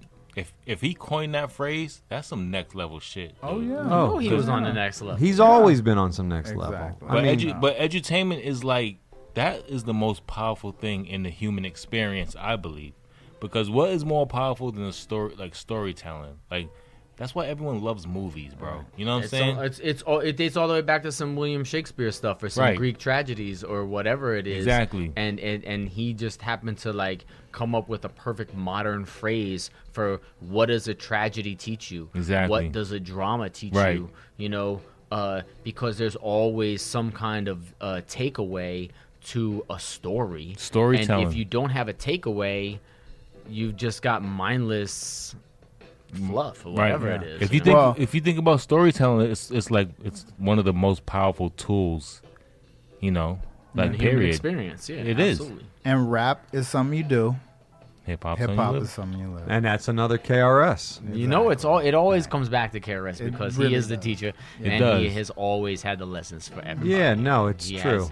He has never failed to have that stuff, and, Right. and the whole idea is that you are not preaching.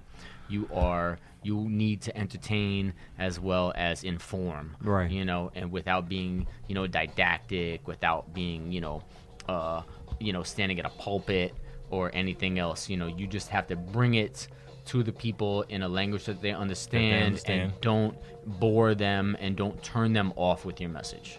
So, Blokhedz, this is the foundation of Blokhedz. Yes. So you guys come up with or you guys decide you're going to try to do animation, but it becomes a comic book first. Comes a comic book first, and then it becomes animation. Comic book as a platform to reach a wider audience through animation. Which is something that people do now, where it's easy to come up with a comic book as the storyboard, essentially, and then they build it into a something bigger, more or less. Right. More or less. What we discovered is, like when you do something well, which the twins never really compromised on, was quality. It's never easy. It doesn't matter, what kind of platform you use. Some platforms are inherently, more expensive or, more, require more labor, for more people. But, just really immersing, we all had to immerse ourselves in what in the world of comics and what it took. Absolutely. So now, real quick though, was everyone into comics before the comic actually started? Absolutely, most definitely. Yes. Because I hear a lot of Star Wars, but because I love comics. My shit is Daredevil and Ninja Turtles from '84. All of the Marvel stuff from when I was growing up. My dad used to take me to Forbidden Planet down on 12th Street on Lower Broadway when I was a kid. And that was the way I would spend a lot of quality time with my dad because my parents were not together. And I got into Spider-Man, all the Marvel stuff. And I was lost in all of those great Marvel comics which took place in New York City because I recognized those places. Oh yeah. And like you're saying, Daredevil, I thought that was awesome. He was blind. He lived in Hell's Kitchen. I was through there. I saw all that. Peter Parker, Broadway, everything else. X-Men being up in Westchester or whatever have you. The Avengers with their mansion that was basically the Frick Museum, which was at 70-something and Fifth Avenue. You know what I mean? I went past that almost every day when I was in grade school and I was going to school. All of those locations brought something to me, and all of their powers and all of their backstories and everything else, which is people who aren't necessarily whole, who sought wholeness through their group. That was really powerful to me, and I was mad about collecting all that stuff. Absolutely, ever since I was a little kid. I'm gonna fuck your head up right now. What's up? Remember the idea we talked about before? Group home. Oh heck yeah, son. Yo, you heard it here first. What? I'm like, no, we got another one that's in the hopper. Yeah, we got another idea in the hopper. all right, because I'm about to. I hope we get to this, but I'm a little hungry for more Blokhedz. I mean, I have. I kind of knew about it on the peripheral, and since obviously I've been building with Brando lately, Brando. I've kind of got Brando Calrissian. I've kind of delved back into it. I mean, I read the collected graphic novel, I guess if that's what you call it, or a trade paperback if you really know what I'm talking about. Yeah. And then I watched the videos. I've watched the YouTube stuff. Talk about it. Do knowledge. And it seems to be incomplete. We ended on a cliffhanger in the most inopportune moment, and you know, these dudes are coming out of King Tubby's hi-fi. Shout to King Tubby.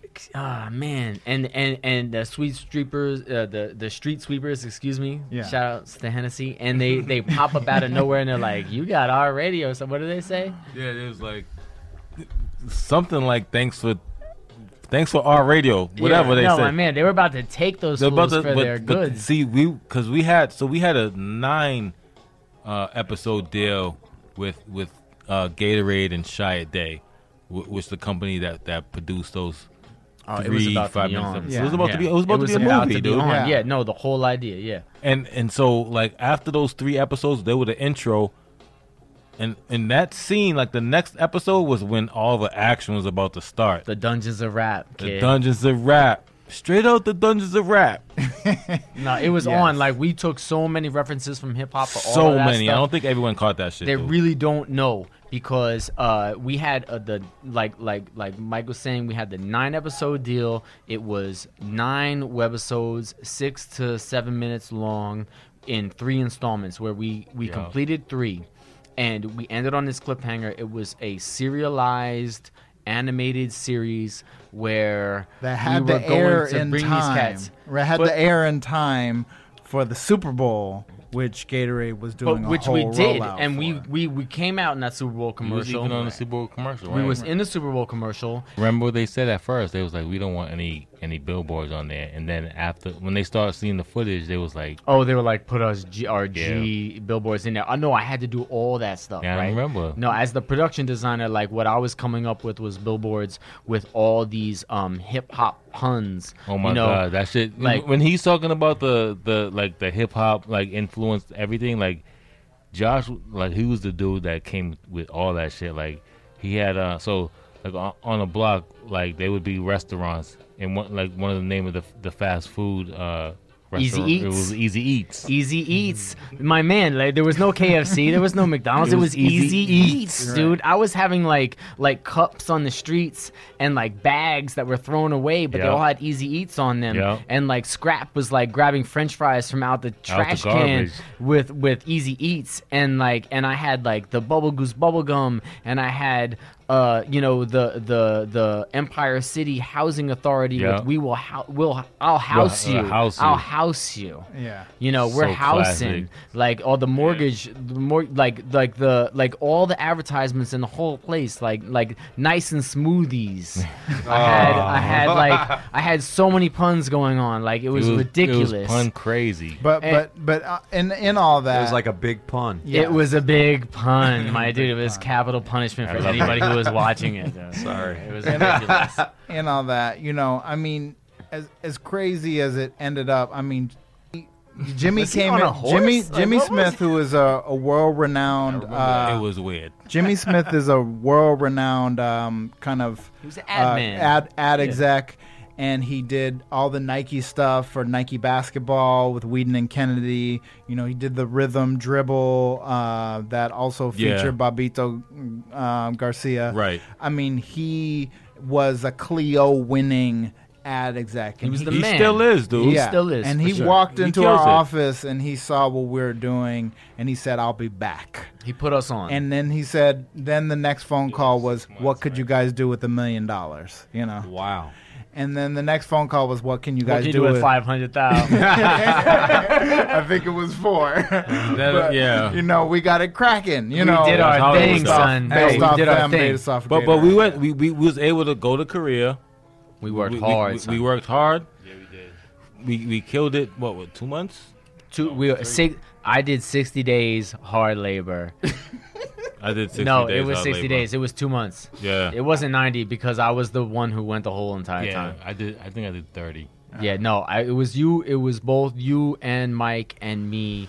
And Shouts to Korea. Though. I stayed the whole time. He did. I was crying at my desk, and I cried. we literally. cried. We cried. I literally cried. We didn't cry in together, Korea. but we no, cried. I cried in a corner hiding. I cried to my wife. I was like, yo, this is tough, dude. This is like one of the hardest things I've ever done because I literally put in like 14, 16, 20-hour days. It was and then crazy. we went back to that crazy live-in hotel where the bathroom was a shower that had a sink and a toilet in it, and it was like It was all one space. It was so wild, dude. Like I loved Korea. But I Heated was floors, like, though. Heated floors. Oh my god, it was You went so to Korea to do this? We did. We went to South Korea was in Seoul. We had the most amazing host.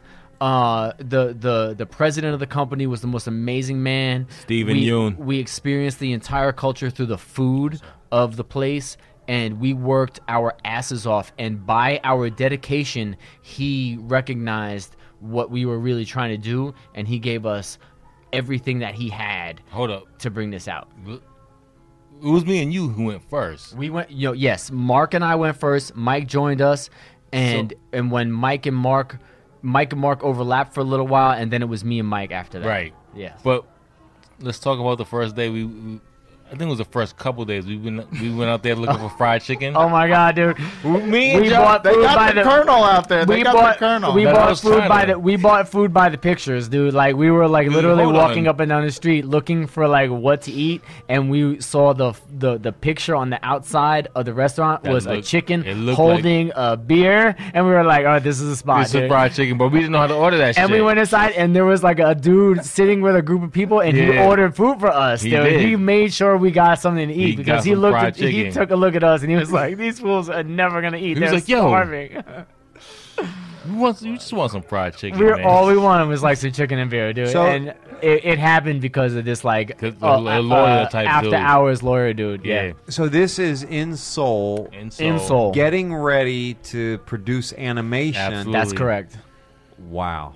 Absolutely. Yeah, no, first day we were so hungry and we figured some stuff out, but I had never like been to a place where I couldn't read the signs. We couldn't read you know? nothing. There was no, it wasn't like going to Spain or, France or something where like at least the letters are something that you understand, you know what I mean? Like I had finally come to understand what it was like to be illiterate. Right. I really did. Not I was good. buying stuff off the pictures. Yeah. And it took me like at least a few weeks to like figure at least like the minimum of stuff out. No, and it's true. Like, so when I got out there, like the first day, remember I lost my cell phone in the cab. It fell in my back pocket. I had like one of those rental international cell when you phones. get them at the airport. Yeah, you get them at the airport. I had one of those. That's how This you is used it, before, though. and then I was like, "Fuck, I'm lost in Korea." Like, cause the cab driver dropped me off at the wrong place. Us too, dude. When we took a bus there and we got out of the bus and we were looking around like, okay, now what? We got off at the bus stop and we didn't know where to It's go. literally like, now what? Because nobody speaks the language. You can't read the signs. You're stuck. And I was like, yo, Yes. luckily, the cab driver like came back around with my cell phone. That was a miracle. a nice though, 'cause guy, dude. He was a nice guy. And I mean, everyone at E-Mation was amazing. They were the best people. They really were. Steven, Agatha. Agatha. When Scarlett, even. Scarlett. No, I saw Scarlett, dude. No way. I saw Scarlett this year. Like when I went to Korea this year. We thought she was like the Dragon Lady producer who like hated us, You're but right. but their whole demeanor was so serious about all their like business that we didn't actually realize that she was kind of like She was just stern. maternal Yeah. towards us. Like And- she was really looking out for us. To give it context, we're working with the studio that does Family Guy, Young Yoon. that does a lot of the big animation series for Fox. And we have this They little did mad music stuff for, project, for Warner Brothers. Yeah, we have this little, kind of one-off music project, which is not profitable for them, Right. but which was incredibly exciting for their artists, because after you've drawn Stewie for the 7,000 thousandth, shout out to Henessy, time, then what else do you have left? And they looked at Mark and Mike's characters and they were like, yeah. Hell yeah. Yeah. So you guys are doing this. This is for Gatorade. With Gatorade, this is for the webisode. It was absolutely Yes. webisodes. It was 3 webisodes. And you can find those first 3 online right now. Yeah. Blokhedz.net. I'm looking for those actually because we used to have them, and unfortunately they were all on my personal like YouTube account. Exactly. Most definitely. Yeah. And we'll put the links all. Yeah. Blokhedz.net. Shouts out to Blokhedz.net. I mean, because I can go Black on both online sides. onto YouTube and I can find episode 2 Well- paid in full. Episode 1, I Josh think, came is up with thinking that of a name. master plan. Josh. Yeah. You know what? You know it. And episode 3, I don't know what. Oh, pump up the volume. Right. Pump up the There's volume. also something available, which is Do you the see battle. Do you see the through The line? Blockheads Yeah. battle. Yeah. Yeah. What's up? Do you see the through line? The Rock Him through line. Where? Pump Read up the names volume. again. Oh, pump up the volume. Read all the names. Second one, paid in full. Thinking of a master plan. Thinking of a Master master plan. plan. I got it. Okay.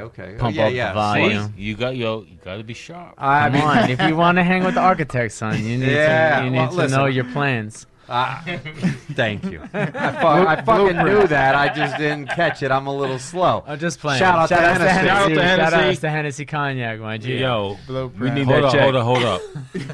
We need that check. Shouts out to Hennessy. I'm a convert. That's what's up. That's what's up. Hennessy, First listen, time. we- Once you go hen rock, you never go back. Jeez. we got the perfect candidate for you. This guy Adam, he's good for commercials. He's good for anything. Give him a check. That's what's up, Hennessy. Listen up. I love you guys. I know that guys are Swisher Sweets too, but we're not smoking blunts. No, that shit. Key demographic. He's a lawyer. Yeah. Yeah. All right. So this is what you guys were doing Yeah. in Korea. You guys were doing this Yes, stuff. we were rocking this particular storyline. What we were trying to do was kind of translate the story, which was not necessarily the same exact story as the comic books, right. but to bring it to the next level, like to kind of like build on top of that, where you had already known these 4 guys and where you could see them kind of moving forward from the point where the not necessarily where the comic book ended, but kind of like in the same exact world where if you were familiar with the comic book, you could see them in this new situation. Right. Yeah. And one of the things that I did is I kind of created this like Audio 2 character where they had this radio. Audio 2 Milk Dean Audio Giz. 2, right? No, that was so Was that dope right? because yes, absolutely, because like the idea was that it was like R2D2, but it was Audio 2. Right, and he wasn't necessarily Audio 1. Like maybe he was the next incarnation. He was created by Ito, and if you look closely at the actual character, it is a music making machine. It's not just like a boombox, right? Or it's a like ghetto a blaster. Or we don't use those words. He's you know what I'm saying? he's a sentient being. He's Like, a sentient He's being. R2D2. He's R2D2, but he's the R2D2 of Blockheads, right? But he talks to them, like, and he is like not just a little robot. He's also their entire production studio, Right. Yeah. and he's broken. He has a CD caught in him. Yeah, he's got like some problems. You know what I mean? Like he needs to cough up that CD real quick. Got issues. You know, and like he's like in the same way that R2D2 is like this, like he's not necessarily like a wisecracking robot necessarily, but he's gonna give it back to you the way you give it to him. He's not just a service bot, you know, the way R2D2 is. He's like, I'm I'm trying as hard as I can. Give me some fucking slack. You know what I mean? Got a little attitude. And he's out there to help them out, and they're there to get R2 Audio 2 fixed so that they can go to the Dungeons of Rap, so that Black can battle at the Dungeons of Rap and rock it out. It's 10 o'clock. 10 o'clock or 10 minutes? It's 10 o'clock. Yeah, I got a flight, and I'm really kind of bummed about that right now because I thought it was tomorrow. I thought it was tomorrow. I thought All it right. was yesterday But it and actually today. turns out to be 12 o'clock, which is tomorrow. So we may still build while you are gone. You guys should, man. Yeah. But is there anything you'd like to add as you depart? I mean, because bottom line is this. This is about Blokhedz. Obviously, Blokhedz is it's just influential. It's been it's used a lot of hip hop. It is hip hop. It's something that is just it's representative of the culture of hip hop.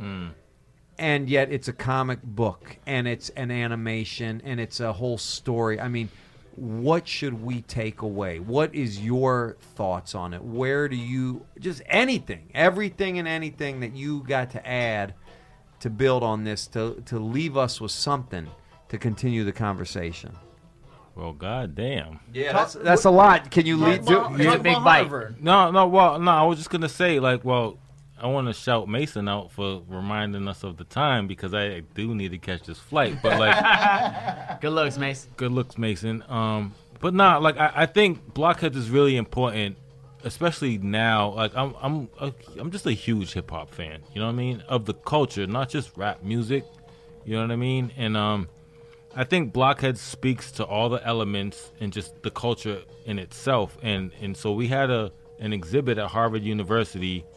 And Josh came through, painted a mural. He painted graffiti inside the hallowed walls of Harvard.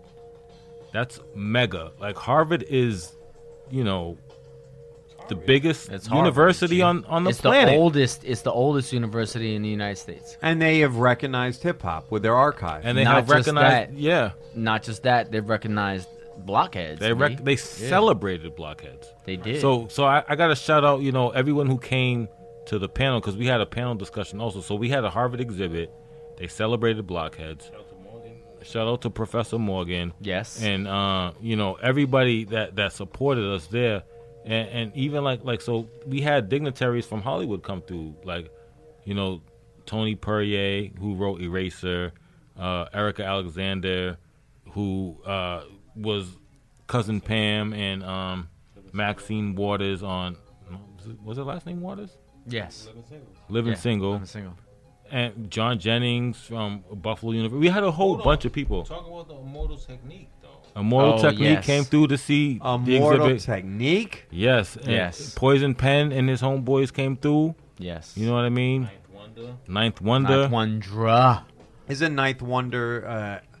he's like an emissary, or he's got a special title there. He's definitely a Harvard. I don't know if he has a fellowship or whatever, but like doing Harvard Hip Hop Archive is doing a lot of great things, and they're really positive people over there, and they're trying to push. They are pushing hip hop to a level where academia respects it. You know what I mean? Yeah.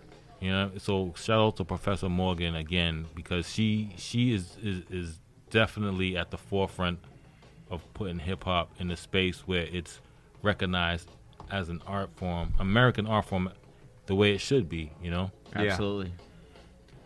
I had an awesome experience there, B. Yeah. So what do you want to see from Blokhedz in the future? What I want to see right now is, everybody, whatever likes we can get from, like, Blokhedz on Facebook, Blokhedz, Facebook page, Instagram, all that stuff. Each like makes a difference. Go out and ask about it too at your comic book stores. Go and ask about it, support it. Go you know talk what I mean? about it, whatever. You email us. We really like the support that we get is awesome, but we could use some more. Like the Harvard University exhibit was an amazing feat, and shout out to Merck those too, because he and Josh put the mural together in the exhibit. And we also had other people like Ed Pisker, we had art from Felipe Smith. That's we right. had art from Victor Marca 27, and just a bunch of people came to support. You know what I mean? So it was a really big thing. Right. And so now, like, what we're doing now is we're working on the second graphic novel, and we just need the support. That's you know right. What I mean? We had the opportunity on the heels of the Harvard exhibit to show the complete 3 episodes of the web series in advance of Dope, the movie, which recently came out, right? And that was a great, that was an amazing. We showed the Blokhedz animation at the Paramount Theater in Boston. And it was an early screening of the movie Dope, but Blokhedz premiered right before it. And that was an amazing event because, like, it was a standing ovation. That's what's up. It was super dope. So shout out to Artists Live too. You know what I Yeah, mean? no, it's a good thing to get in front of other properties which are, coming to the fore with young artists in it and young actors and other people who we're not just exposing ourselves to the audience that are going to see those movies, but the artists who are in those films and the directors that have directed those films, and all those people are on the come up as well. Yeah. And anything that we can do to expand the audience for this property is something that we want to do. So that's what it is. And a beautiful thing, everyone's career has kind of moved forward. So we ended up doing a Blokhedz with Cartoon Network. We ended up doing a development deal with them. So we moved the franchise forward with that. We, now just recently have gotten all the rights back, and on the heels of the Harvard honor, we're moving forward and doing more things with it independently. So that's the place we're at now. And we've started to build with some big names, and we hope to be making some announcements. You're right. Yeah. So pretty soon. Right. So Blokhedz is going to continue comic book style. Comic book style. Comic book style. Yes. And it's going to continue animation style. Animation style, absolutely, and toy style. And toy style. So and shirt style and clothes style. So it is going to continue. Absolutely. That's committed. I got commitments right here. On some hip hop shit. Some hip-hop absolutely. Shit. It's not gonna be like, remember that, because it's funny. We get twins. Yes, sir. All right. I mean, because here's the thing. I want more. I do. I mean, we're bringing it because it is really, and I think we've got some time. We can still talk about certain characters. I mean, you guys have had major hip hop talent. Shouts to Tyler. I mean, yeah. Tyler Quali, RZA. Right. Yep. Mos Def. Right. I mean, you had Bobbito. Yeah. Vegas, MBS. Yep. A lot of people, man. Prodigy. DJ Khalil. DJ Khalil. Oh my gosh. DJ Khalil on the strength. Lyrics that gave strength to the whole entire thing. Absolutely. Don't forget about Lauren London. Lauren London. Hi, At the Lauren. water fountain. Erykah Badu. I mean, these are the one thing that I was so impressed with is the actual support from the hip hop community. Right. I mean, this is not Shout out to Russell Simmons. Oh, right. That's a whole nother aspect. I can't.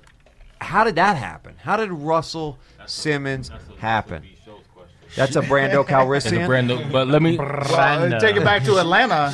Well, shout out to Nicole, Nikki Duncan Smith. Yeah. I just gotta say this. I'm about to be out, but we was up in Russell Simmons' office with the heads of one of the most, if not the most, prominent comic book companies in the industry, sitting discussing a deal. Like Russell Simmons and one of the top two. I'm not gonna say who. But one of the top two comic book, companies in the business. And that shit was surreal. But Brandon, you can finish the story. I got to be out. Shouts to Self. Shouts to Brando. Brother. Shouts to Adam. Word. Shouts to everybody. Mason, good looking out. Mike, have a safe flight, bro. One love, and our man's out. Madtwiinz. It's my brothers right here, man. We're going to keep it going. And y'all just keep checking for us, man, because we about to kill it, yo. I want to be a guest DJ on some hip hop shit. I am bringing a record, and we will listen track by track, and we were going to talk about let's that do shit. it. Let's do that. Let's do it. Regular. I am fully on that, dude. I'm with glad. No question. Regular. All right, one love. Bring the architect up in there. Thanks, y'all. So, anyway, as we continue on the menu, this is really. It's inspiring that hip-hop and comics, hip-hop and nerd culture has really come together with the Blokhedz. I mean, it seems like, Brando, that this is unique, really. I got you. Well, I mean, that's what's interesting. It's funny because this started years ago. Yeah, and it's been a long time going. Yeah, a lot of people said, "Oh my gosh, you guys are like the first hip hop comic," and then I had to like get schooled a little bit, and I was like, "No, we're not the first hip hop comic." There's been this movement, and it's kind of like a passing of the torch, or a passing of the baton. Because from KRS-One and Kyle Baker with Break the Chain to Milestone Comics with Static Shock and their whole series. If you don't know the original Milestone Comics, not the animation, the original comics, there was so much of a through line of what goes on in urban America, black culture, and hip-hop vis-a-vis those characters. That and I would be remiss if I did not mention the curators of Big City and Brother Man. Oh, hell yeah. Brother Man was huge for me personally. That was one of those things where I saw graffiti in the real, like in a comic book. Every other time you saw graffiti in a comic book, it was some, bootleg, wannabe, not knowing what they were doing type shit. And when I first saw, Brother Man, I definitely saw my ability to do my own thing in a comic book. Like up until then, it was like, your Bill Sienkiewicz or, your whatever, Claremonts, Chris Claremonts, and like everything else that goes on in a comic book where it wasn't necessarily accessible to you. It was some other dude who was doing his thing, and you just had to sit back and admire that shit. But when Dawood, was like coming out with his things, or the Sims brothers at the time, right. I looked at that and I was like, oh shit, like this is the real deal. Like they've got the real deal, drawings. They've got the real deal graffiti up in there, and they were not playing at all with that stuff. And me and my friends, who were all trying to get into animation at the time, on our own level, like admiring Bakshi and admiring, John Kay, and admiring all the kind of alternative avenues that we were trying to get into animation through. We were like, oh snap, we can like definitely step to this because like this is the real, and it was one of the things that when I first got involved with you guys that like I was like, I can do this, because it was all about, I could put my graffiti into this, and I can put New York graffiti into this, and I can keep it so authentic because what the Sims brothers were doing to be authentic in their own voice. And I think that's what's dope about it, is that it is on that continuum, but I think what makes Blokhedz different and its own thing is that the story literally is about a kid with the power of rhyme. You have a lot of things that are around the periphery of hip-hop and use hip-hop as a soundtrack, but a hero that uses the power of rhyme, as his tool, I think is something that's unique. And that's, I think, something very powerful, and that's bigger than any of us individually, and that's, I think, where the collective kind of consciousness responded to us after we did these issues and things leaked out there and got out there, and people got back to us. So let me ask this real quick, because the way you guys talk about it and the way I've read it, this is just, it's stuff that people want. Right? Can I get that? Is that fair? Yeah, absolutely. I mean, who wouldn't want that? I mean, there's a whole entire group of people who are not spoken for, right? And there's like a million properties out there who speak for one, narrow group of heads or whatever. But then there's a whole field of view or focus that is not being cast on an entire area or demographic of people who absolutely would love to watch themselves be represented. Right. So then I don't understand why it didn't continue. Animation is a labor-intensive process, Absolutely. Which, typically makes it an expensive process. No, absolutely. No, it wasn't that it was like a cheap thing. This is no sketch comedy shit. You know what I mean? It was the real deal. We were putting our heart and souls into it. And even though we were getting a decent budget to do it, we were literally putting ourselves through 20 hours a day of work to make it happen. And there is no other way to do it except to get investment. And I think that we had the combination of, we're working super hard to make this happen, and then the timing of, the markets and investment, are meeting up against, whatever forces that happen. And we had a 2008 bank crash.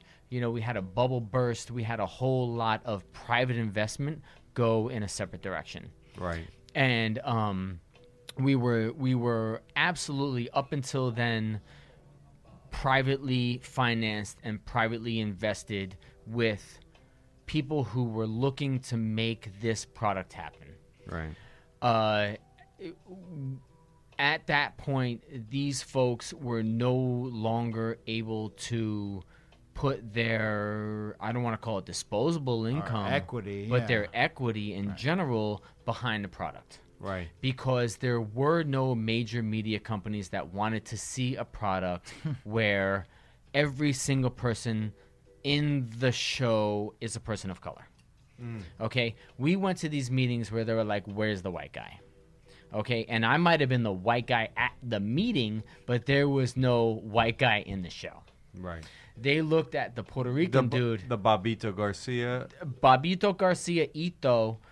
He had red hair. The dude was wearing a Puerto Rican flag shirt. He had a Puerto Rican flag necklace on. And they were like, oh, the white guy.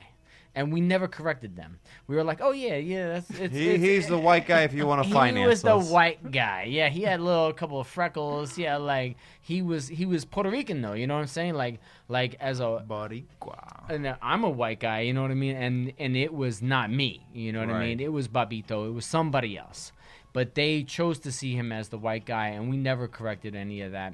But it wasn't enough. He wasn't the lead guy. Yeah. And this is in a time when Ben 10 is the leading property for Cartoon Network after school. And we had the most amazing development guys who were totally behind us, and they were pushing us forward, and we were on their side, they were on our side, and everything was super cool. But when it comes down to it, they can only take us to a certain point, and then they send the tape someplace else. And there's somebody else who looks at it, and that person makes a decision. Can we get back on track, Brando? Absolutely. I mean, this is the thing. We're in a different time now. We're in a whole different They space. understand serialized storytelling, I hope. Right. No, I mean, and there's a market. Yeah, I mean, and people ready to invest. And the people making decisions are people Hopefully, of our era. Because here's the thing, because at least at this point they understand serialized storytelling, because what we were trying to do from the very beginning was do serialized storytelling. We were trying to do a very Japanese style of thing. Like, we were talking about anime, we were talking about all this other stuff. You guys were building slow. I mean, you guys were building an actual mythos. Right. Absolutely. Right. And it wasn't about what happens every episode. Right. And when we walked in there, they said to us, what happens every episode? And we were like, well, what happens every episode is that Black is forwarding his mission to become this hero for his city and bring them out of this malaise which they are in with his power of rhyme. Right. Which is overlaid, or which is embedded with the history of Empire City, which is the legends of the elders inside the city who have, given the powers to the people. It's a building. I mean, it's the Daredevil of Netflix, right? You can't fuck Daredevil. You don't want Daredevil. It has to happen in 13 episodes. It doesn't happen every single episode. You don't want over the and Ben over Affleck again. movie. They wanted Scooby-Doo. Right? You don't want the Ben Affleck. Right. You want the the build. Right, Netflix has changed the game. It really has. And has said, look, we don't want just the show. I mean, and I guess HBO did it with Game of Thrones. But they weren't having HBO at the time. We were trying something new. And one thing about Hollywood, I don't care who you are. I don't care if you're green, you know, if you're blue. Hollywood will, I was once told this, Hollywood will pay to be second, you know. So Hollywood will pay to be second, and we were trying to do something that was first. Right. So I'm not going to necessarily ascribe that to, you know, some specific motivation, except that we were first, you know, on something. And now I think what's interesting is there's other people, you know, who are kind of, you know, may have been inspired by Blokhedz, may have just, it's just osmosis, you know, who are coming and being part of the lane. I mean, one amazing creation was the Hip Hop Family Tree, you know, which... But that's not in Hollywood, though. That's not in Hollywood. No. It's aside from that, but Hollywood has recognized. Yeah, but it's in the 70s, you know what I mean? Right, it's 83. I know, like, but... we're talking about, like, 2000s. We're talking about, like, what's happening today. Everybody is willing to look back historically and say, oh, isn't that nice? Yeah. But when they're looking at today... They're not willing to say, this is what's happening right now. But Blokhedz is now history in a sense. I mean, that was coming out back then. It's not Drake and Meek Mill. Yeah, but don't get me started. But it's Mobb Deep, Nas, and it's very 1993, 1994. Right, so it has a 90s feel with like a slightly futuristic. But it still's got a plenty of, you know, oomph. It's ready to still explode.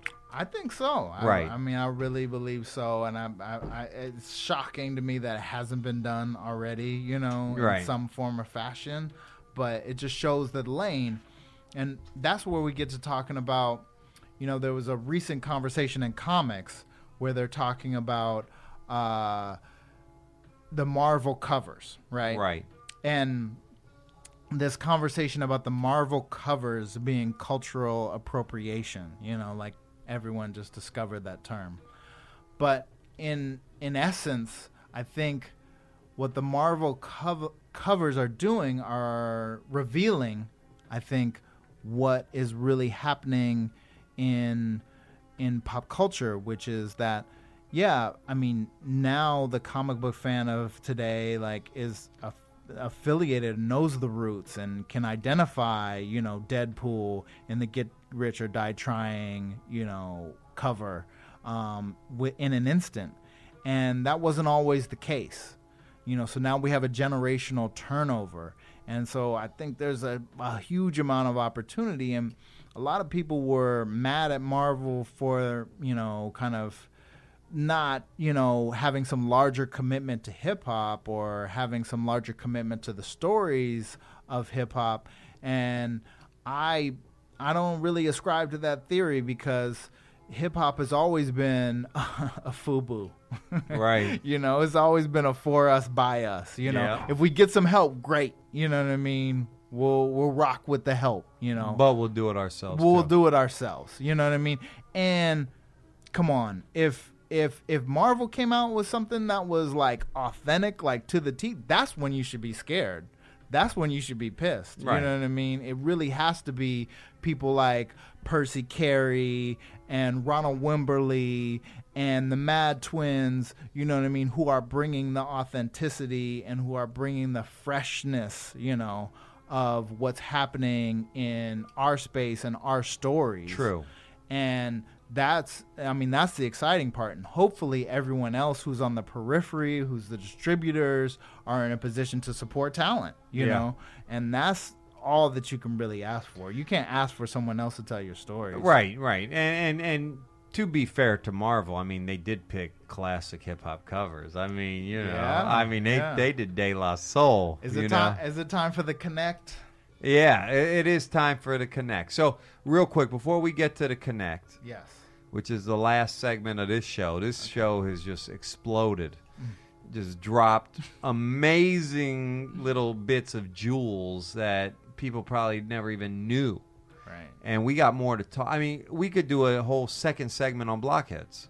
We should. an episode, right? Truthfully. I mean, we want the twins back. Yeah. We want Josh back for sure. Well, Mark's at DreamWorks during the day, but by night, we got him. So. All right. Yeah. So we're going to have them back. So with regards to Blokhedz, let's just talk about real quick where people can learn about Blokhedz. Where can people catch up? Because I needed to catch up. How can we catch up? Catch up on blokhedz.net, which will be launching the same time this pod launches.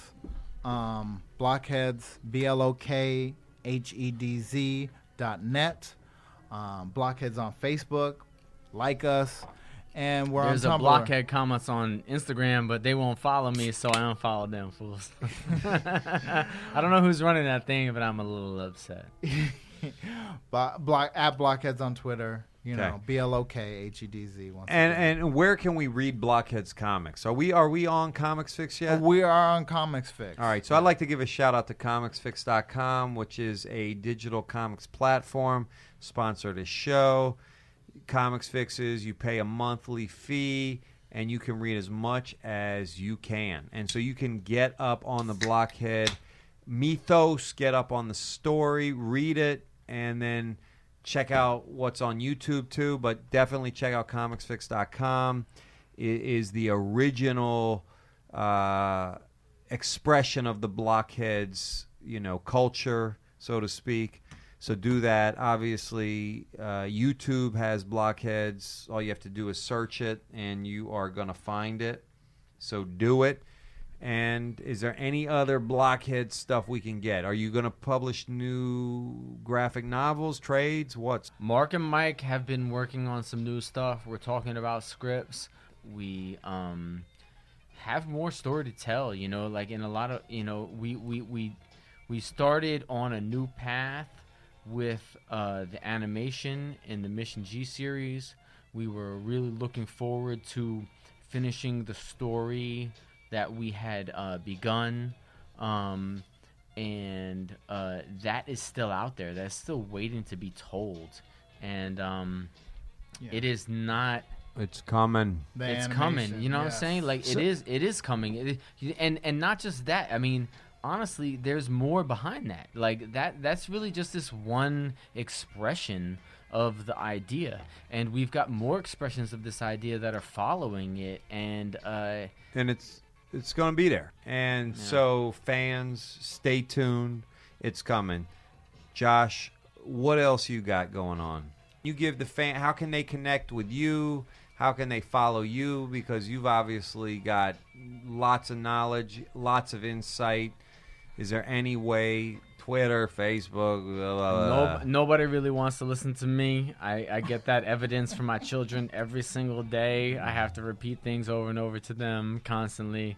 But if you are interested, I am currently, on selfuno.com. You can look at all my, aerosol, acrobatics, selfuno.com. You can look at me on selfuno, at, whatever, on Instagram. I paint, I chill, I kick it with my kids. You do commission pieces? Absolutely. I fuck with commissions. I fuck with this dope my man, this cool ass dude from New York, graffiti USA. I don't even know what his name. Klughaus Gallery, KLUGHAUS Gallery .net. Cool ass dude from New York who started getting me commissions. All right. I mean, honestly, I'm a family man. Like straight up and down, dude. A family first. Okay. Right. Like if Blokhedz was to like become like that thing again, that would be it. Right. But other than that, but if I want a KRS piece, my man, like I mean, hey, you down? Heck yeah, my man. I have a whole like I was telling you earlier. I have a whole series. I got the Next on the Menu series. I have a whole series of lyric based illustrations, and I got my boy DJ Days, who I grew up with, who's living in the Bay at this point, but we grew up in Manhattan, and he's doing like some cool, beat juggling and scratching based on the lyrics that I illustrate. They all have something to do with food-related lyrics from the truest of the true school artists. All right, give me that again. Where can we check that out? SELFUNO.com. And I've seen this shit. It's ridiculous. SELFUNO on Instagram. Other than that, I'm here with my boys. I'm here with Brandon. I'm here with Mark and Mike. I'm here with the Madtwiinz. I'm here with Street Legends Inc. And I just remain true to my roots, and that's the only way you can really rock. NYC, son, from the place to be. Connect. A birthplace of hip hop. The birthplace, my G. Don't even get me started. Don't even get me started like that. Where are you staying right now? Are you in L.A.? I live in L.A. I've lived in L.A. since 1996. Are you coming back? This is my place, B. Not for nothing, I've lived here almost half of my life. Are you coming back to on some hip hop? I'm here, my man. Yes. I'm on some hip hop shit. Meltdown Comics. You will not be able to turn me away in the same way that Blokhedz was not able to get rid of me after they brought me in the first time. I was down to stay, and I would not leave. I am not leaving this spot right here. We're like, you're still working here? Yeah. They're like this fool? Like, no, not for nothing. We ran out of money, and I will not play on this shit because you're not lying. They ran out of money, son, and I was like, look, this is the mission. This is a mission, not a small-time thing, okay? This is not some foreplay. Special ed. This is not some foreplay bullshit, okay? Right. I was not there for the money, and I proved that, okay? Well, and that is one of the reasons why these cats made me a partner in their shit. And the fact that I was not there just for the money, and I did not leave when the money ran out. Word. Okay, son? Legit. I really did not. Brando? True. I really did not. All right. School. Brando, what's the next segment? What's the final segment? Because we just crushed it. Yeah, what's next? Let's handle one more. Let's do it real quick. Let's handle one more. Connect. Real quick. Politic. Ditto. All right. Boom. Connects tonight. We're talking about the Marvel hip hop cover. I don't know if you all seen this. Yo, my man, I do have an opinion on this. All right, so we're just gonna talk about one tonight. Which one? Well, in the spirit of Blokhedz. Yes. In the spirit of Nasty Nasir. Nasty Nas. Who actually gave us an incredible shout out in the Source magazine. Yes. One of the dopest, yep. Yeah, one of the dopest. On Blokhedz Tumblr. It's in the hip hop archive. Yeah, it's in the hip hop archive. Yeah, it was in the exhibit. Right. Nas's shout to us and just how Blokhedz looks like he felt as a young man, which is no coincidence. Yeah, right. Kind of the highest compliment. But in that spirit, the Marvel hip hop cover of Illmatic is the one I want to discuss on the Connect Gang. Since we're talking about Miles Morales, yes, do it. And you go. The Illmatic, put a button on this. What does Miles Morales mean to you as a reader of Spider-Man? How does this capture or not capture? Right. Are you asking me that? I'm asking you. Oh, man. Well, first of all, I mean, we already talked about Nas's album Illmatic being such a pinnacle of hip-hop culture. Really. I mean, bottom line, 95, 94? 94, I think. Yeah. I mean, that is, it transformed hip-hop. Miles Morales and Brando Calrissian, you and I... you talked to me about this earlier, about Miles not necessarily being organic, but being a way for Marvel to connect with minority audiences, right? Mm-hmm. You know, what do I think of this? I think I'm happy that they brought attention to both Miles Morales and Nas. They did a little something. They did a little something. Yeah. I'm open to it. I'm not going to hate on it. I'm thrilled because I like Miles Morales. One of the things I've always... That's what I want to know. I've always heard about Spider-Man, this thing. And Stan Lee talked about this, is that Spider-Man was universal because anyone could imagine themselves behind the mask. You know what I'm saying? Yeah. True. Batman, you knew he was white. You knew exactly who that fool was. Spider-Man, Superman, you knew he was white. Hell yeah. Wolverine, you knew he was white. You could always see their face through the costume. Daredevil, my man, my favorite superhero, you knew he was white. Yeah. Spider-Man, it could be anybody. It could be anybody, and Miles Morales is that expression of anybody. He's a black mixed with Latino. Come on. I mean, that is, as much as whether you agree with Marvel and what they've done, or how they told the story, they did try to pay respect. From our perspective, it's kind of about time in a lot of ways. Yeah, of course. You know, it's not some like, I'm, it's not Black Panther from Wakanda. bullshit. Exactly, that's what I'm trying to say. Like it's not Black Panther. It's not some like deepest, from the deepest, darkest jungles. It's some cool ass New York City shit where this is the dude and he is the guy. You know what I mean? Right. Where are you at, Brandon? Well, I mean, I think I'm at a place of, speaking of Stan Lee, he was one of the people who early on, I don't know how, we were able to get in touch with. And he gave us a quote. And that was huge.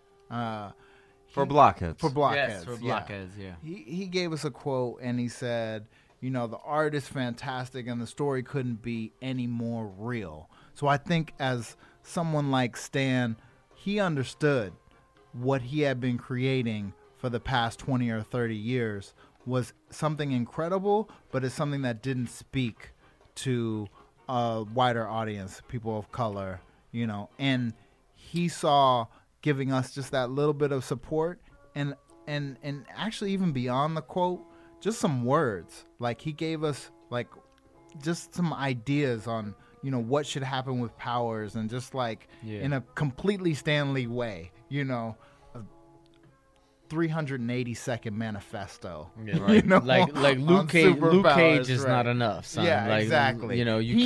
You're not the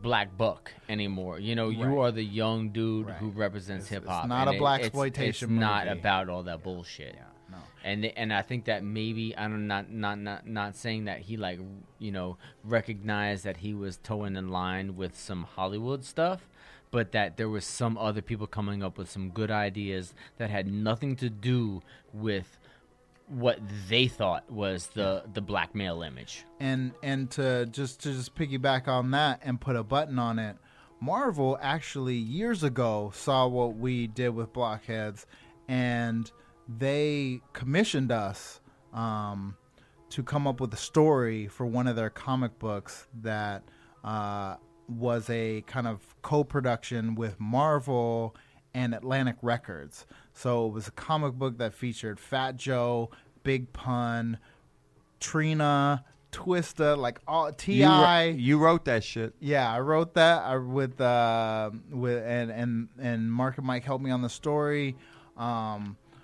And amazing artists came in and help us. Kari Randolph, and to tell this story.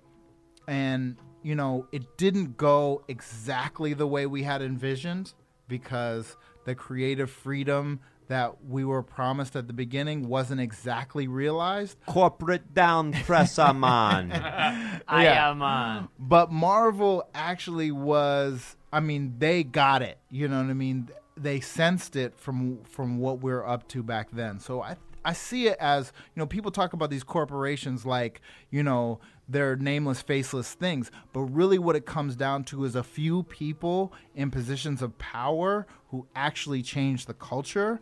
And it seems like that's what Axel Alonso is doing, at this point. Right. So I'm 100% for that. Execution, is it going to be 100%? I doubt it. Never. Get those cats into Cartoon Network. But we are. Exactly. We've just talked about it for 20 minutes. We just talked about it for 20 minutes and hopefully got people curious and interested. Yeah. For more. All right. No doubt. There it is. All right. On some hip hop shit, my dude. No doubt. Presented by Meltdown Comics and Henessy. Yeah, and Collectibles, Hollywood, California. So thank you to you both. and to the twins. And to Mark and Mike. Yeah. Madtwiinz. Mark and Mike Zitos. Davis. My dudes. Exactly. So we will continue this conversation as the weeks go on. And we're bringing our favorite records up in here, whether you like it or not. Yes. And honestly, if you want to comment on what we've talked about or bring something up, anyone want to shout out a address, a Twitter where they can get in touch with us? At Blokhedz, BLOKHEDZ. Right. Blokhedz on Facebook. Get at us. Blokhedz.net. Obviously, we nerded out for a while here. Brando Calrissian. Yes, Indeed. The people who made it, shout to you. Like to shout out Mason Booker, the engineer. Also like to shout out Bubble Goose, Bubblegum. Bubble Goose, Bubblegum, selfuno.com, son. All right. Get up in there. So, anyways, we'll see you next week. We appreciate the love. Continue to listen. Reach out. Check out Blokhedz. We got tons of stuff coming for you. And at this moment, I'd like to say peace. Peace, cats.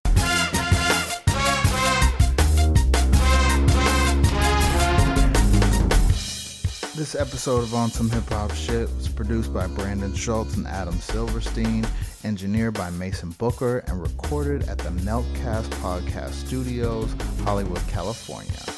They got street legends.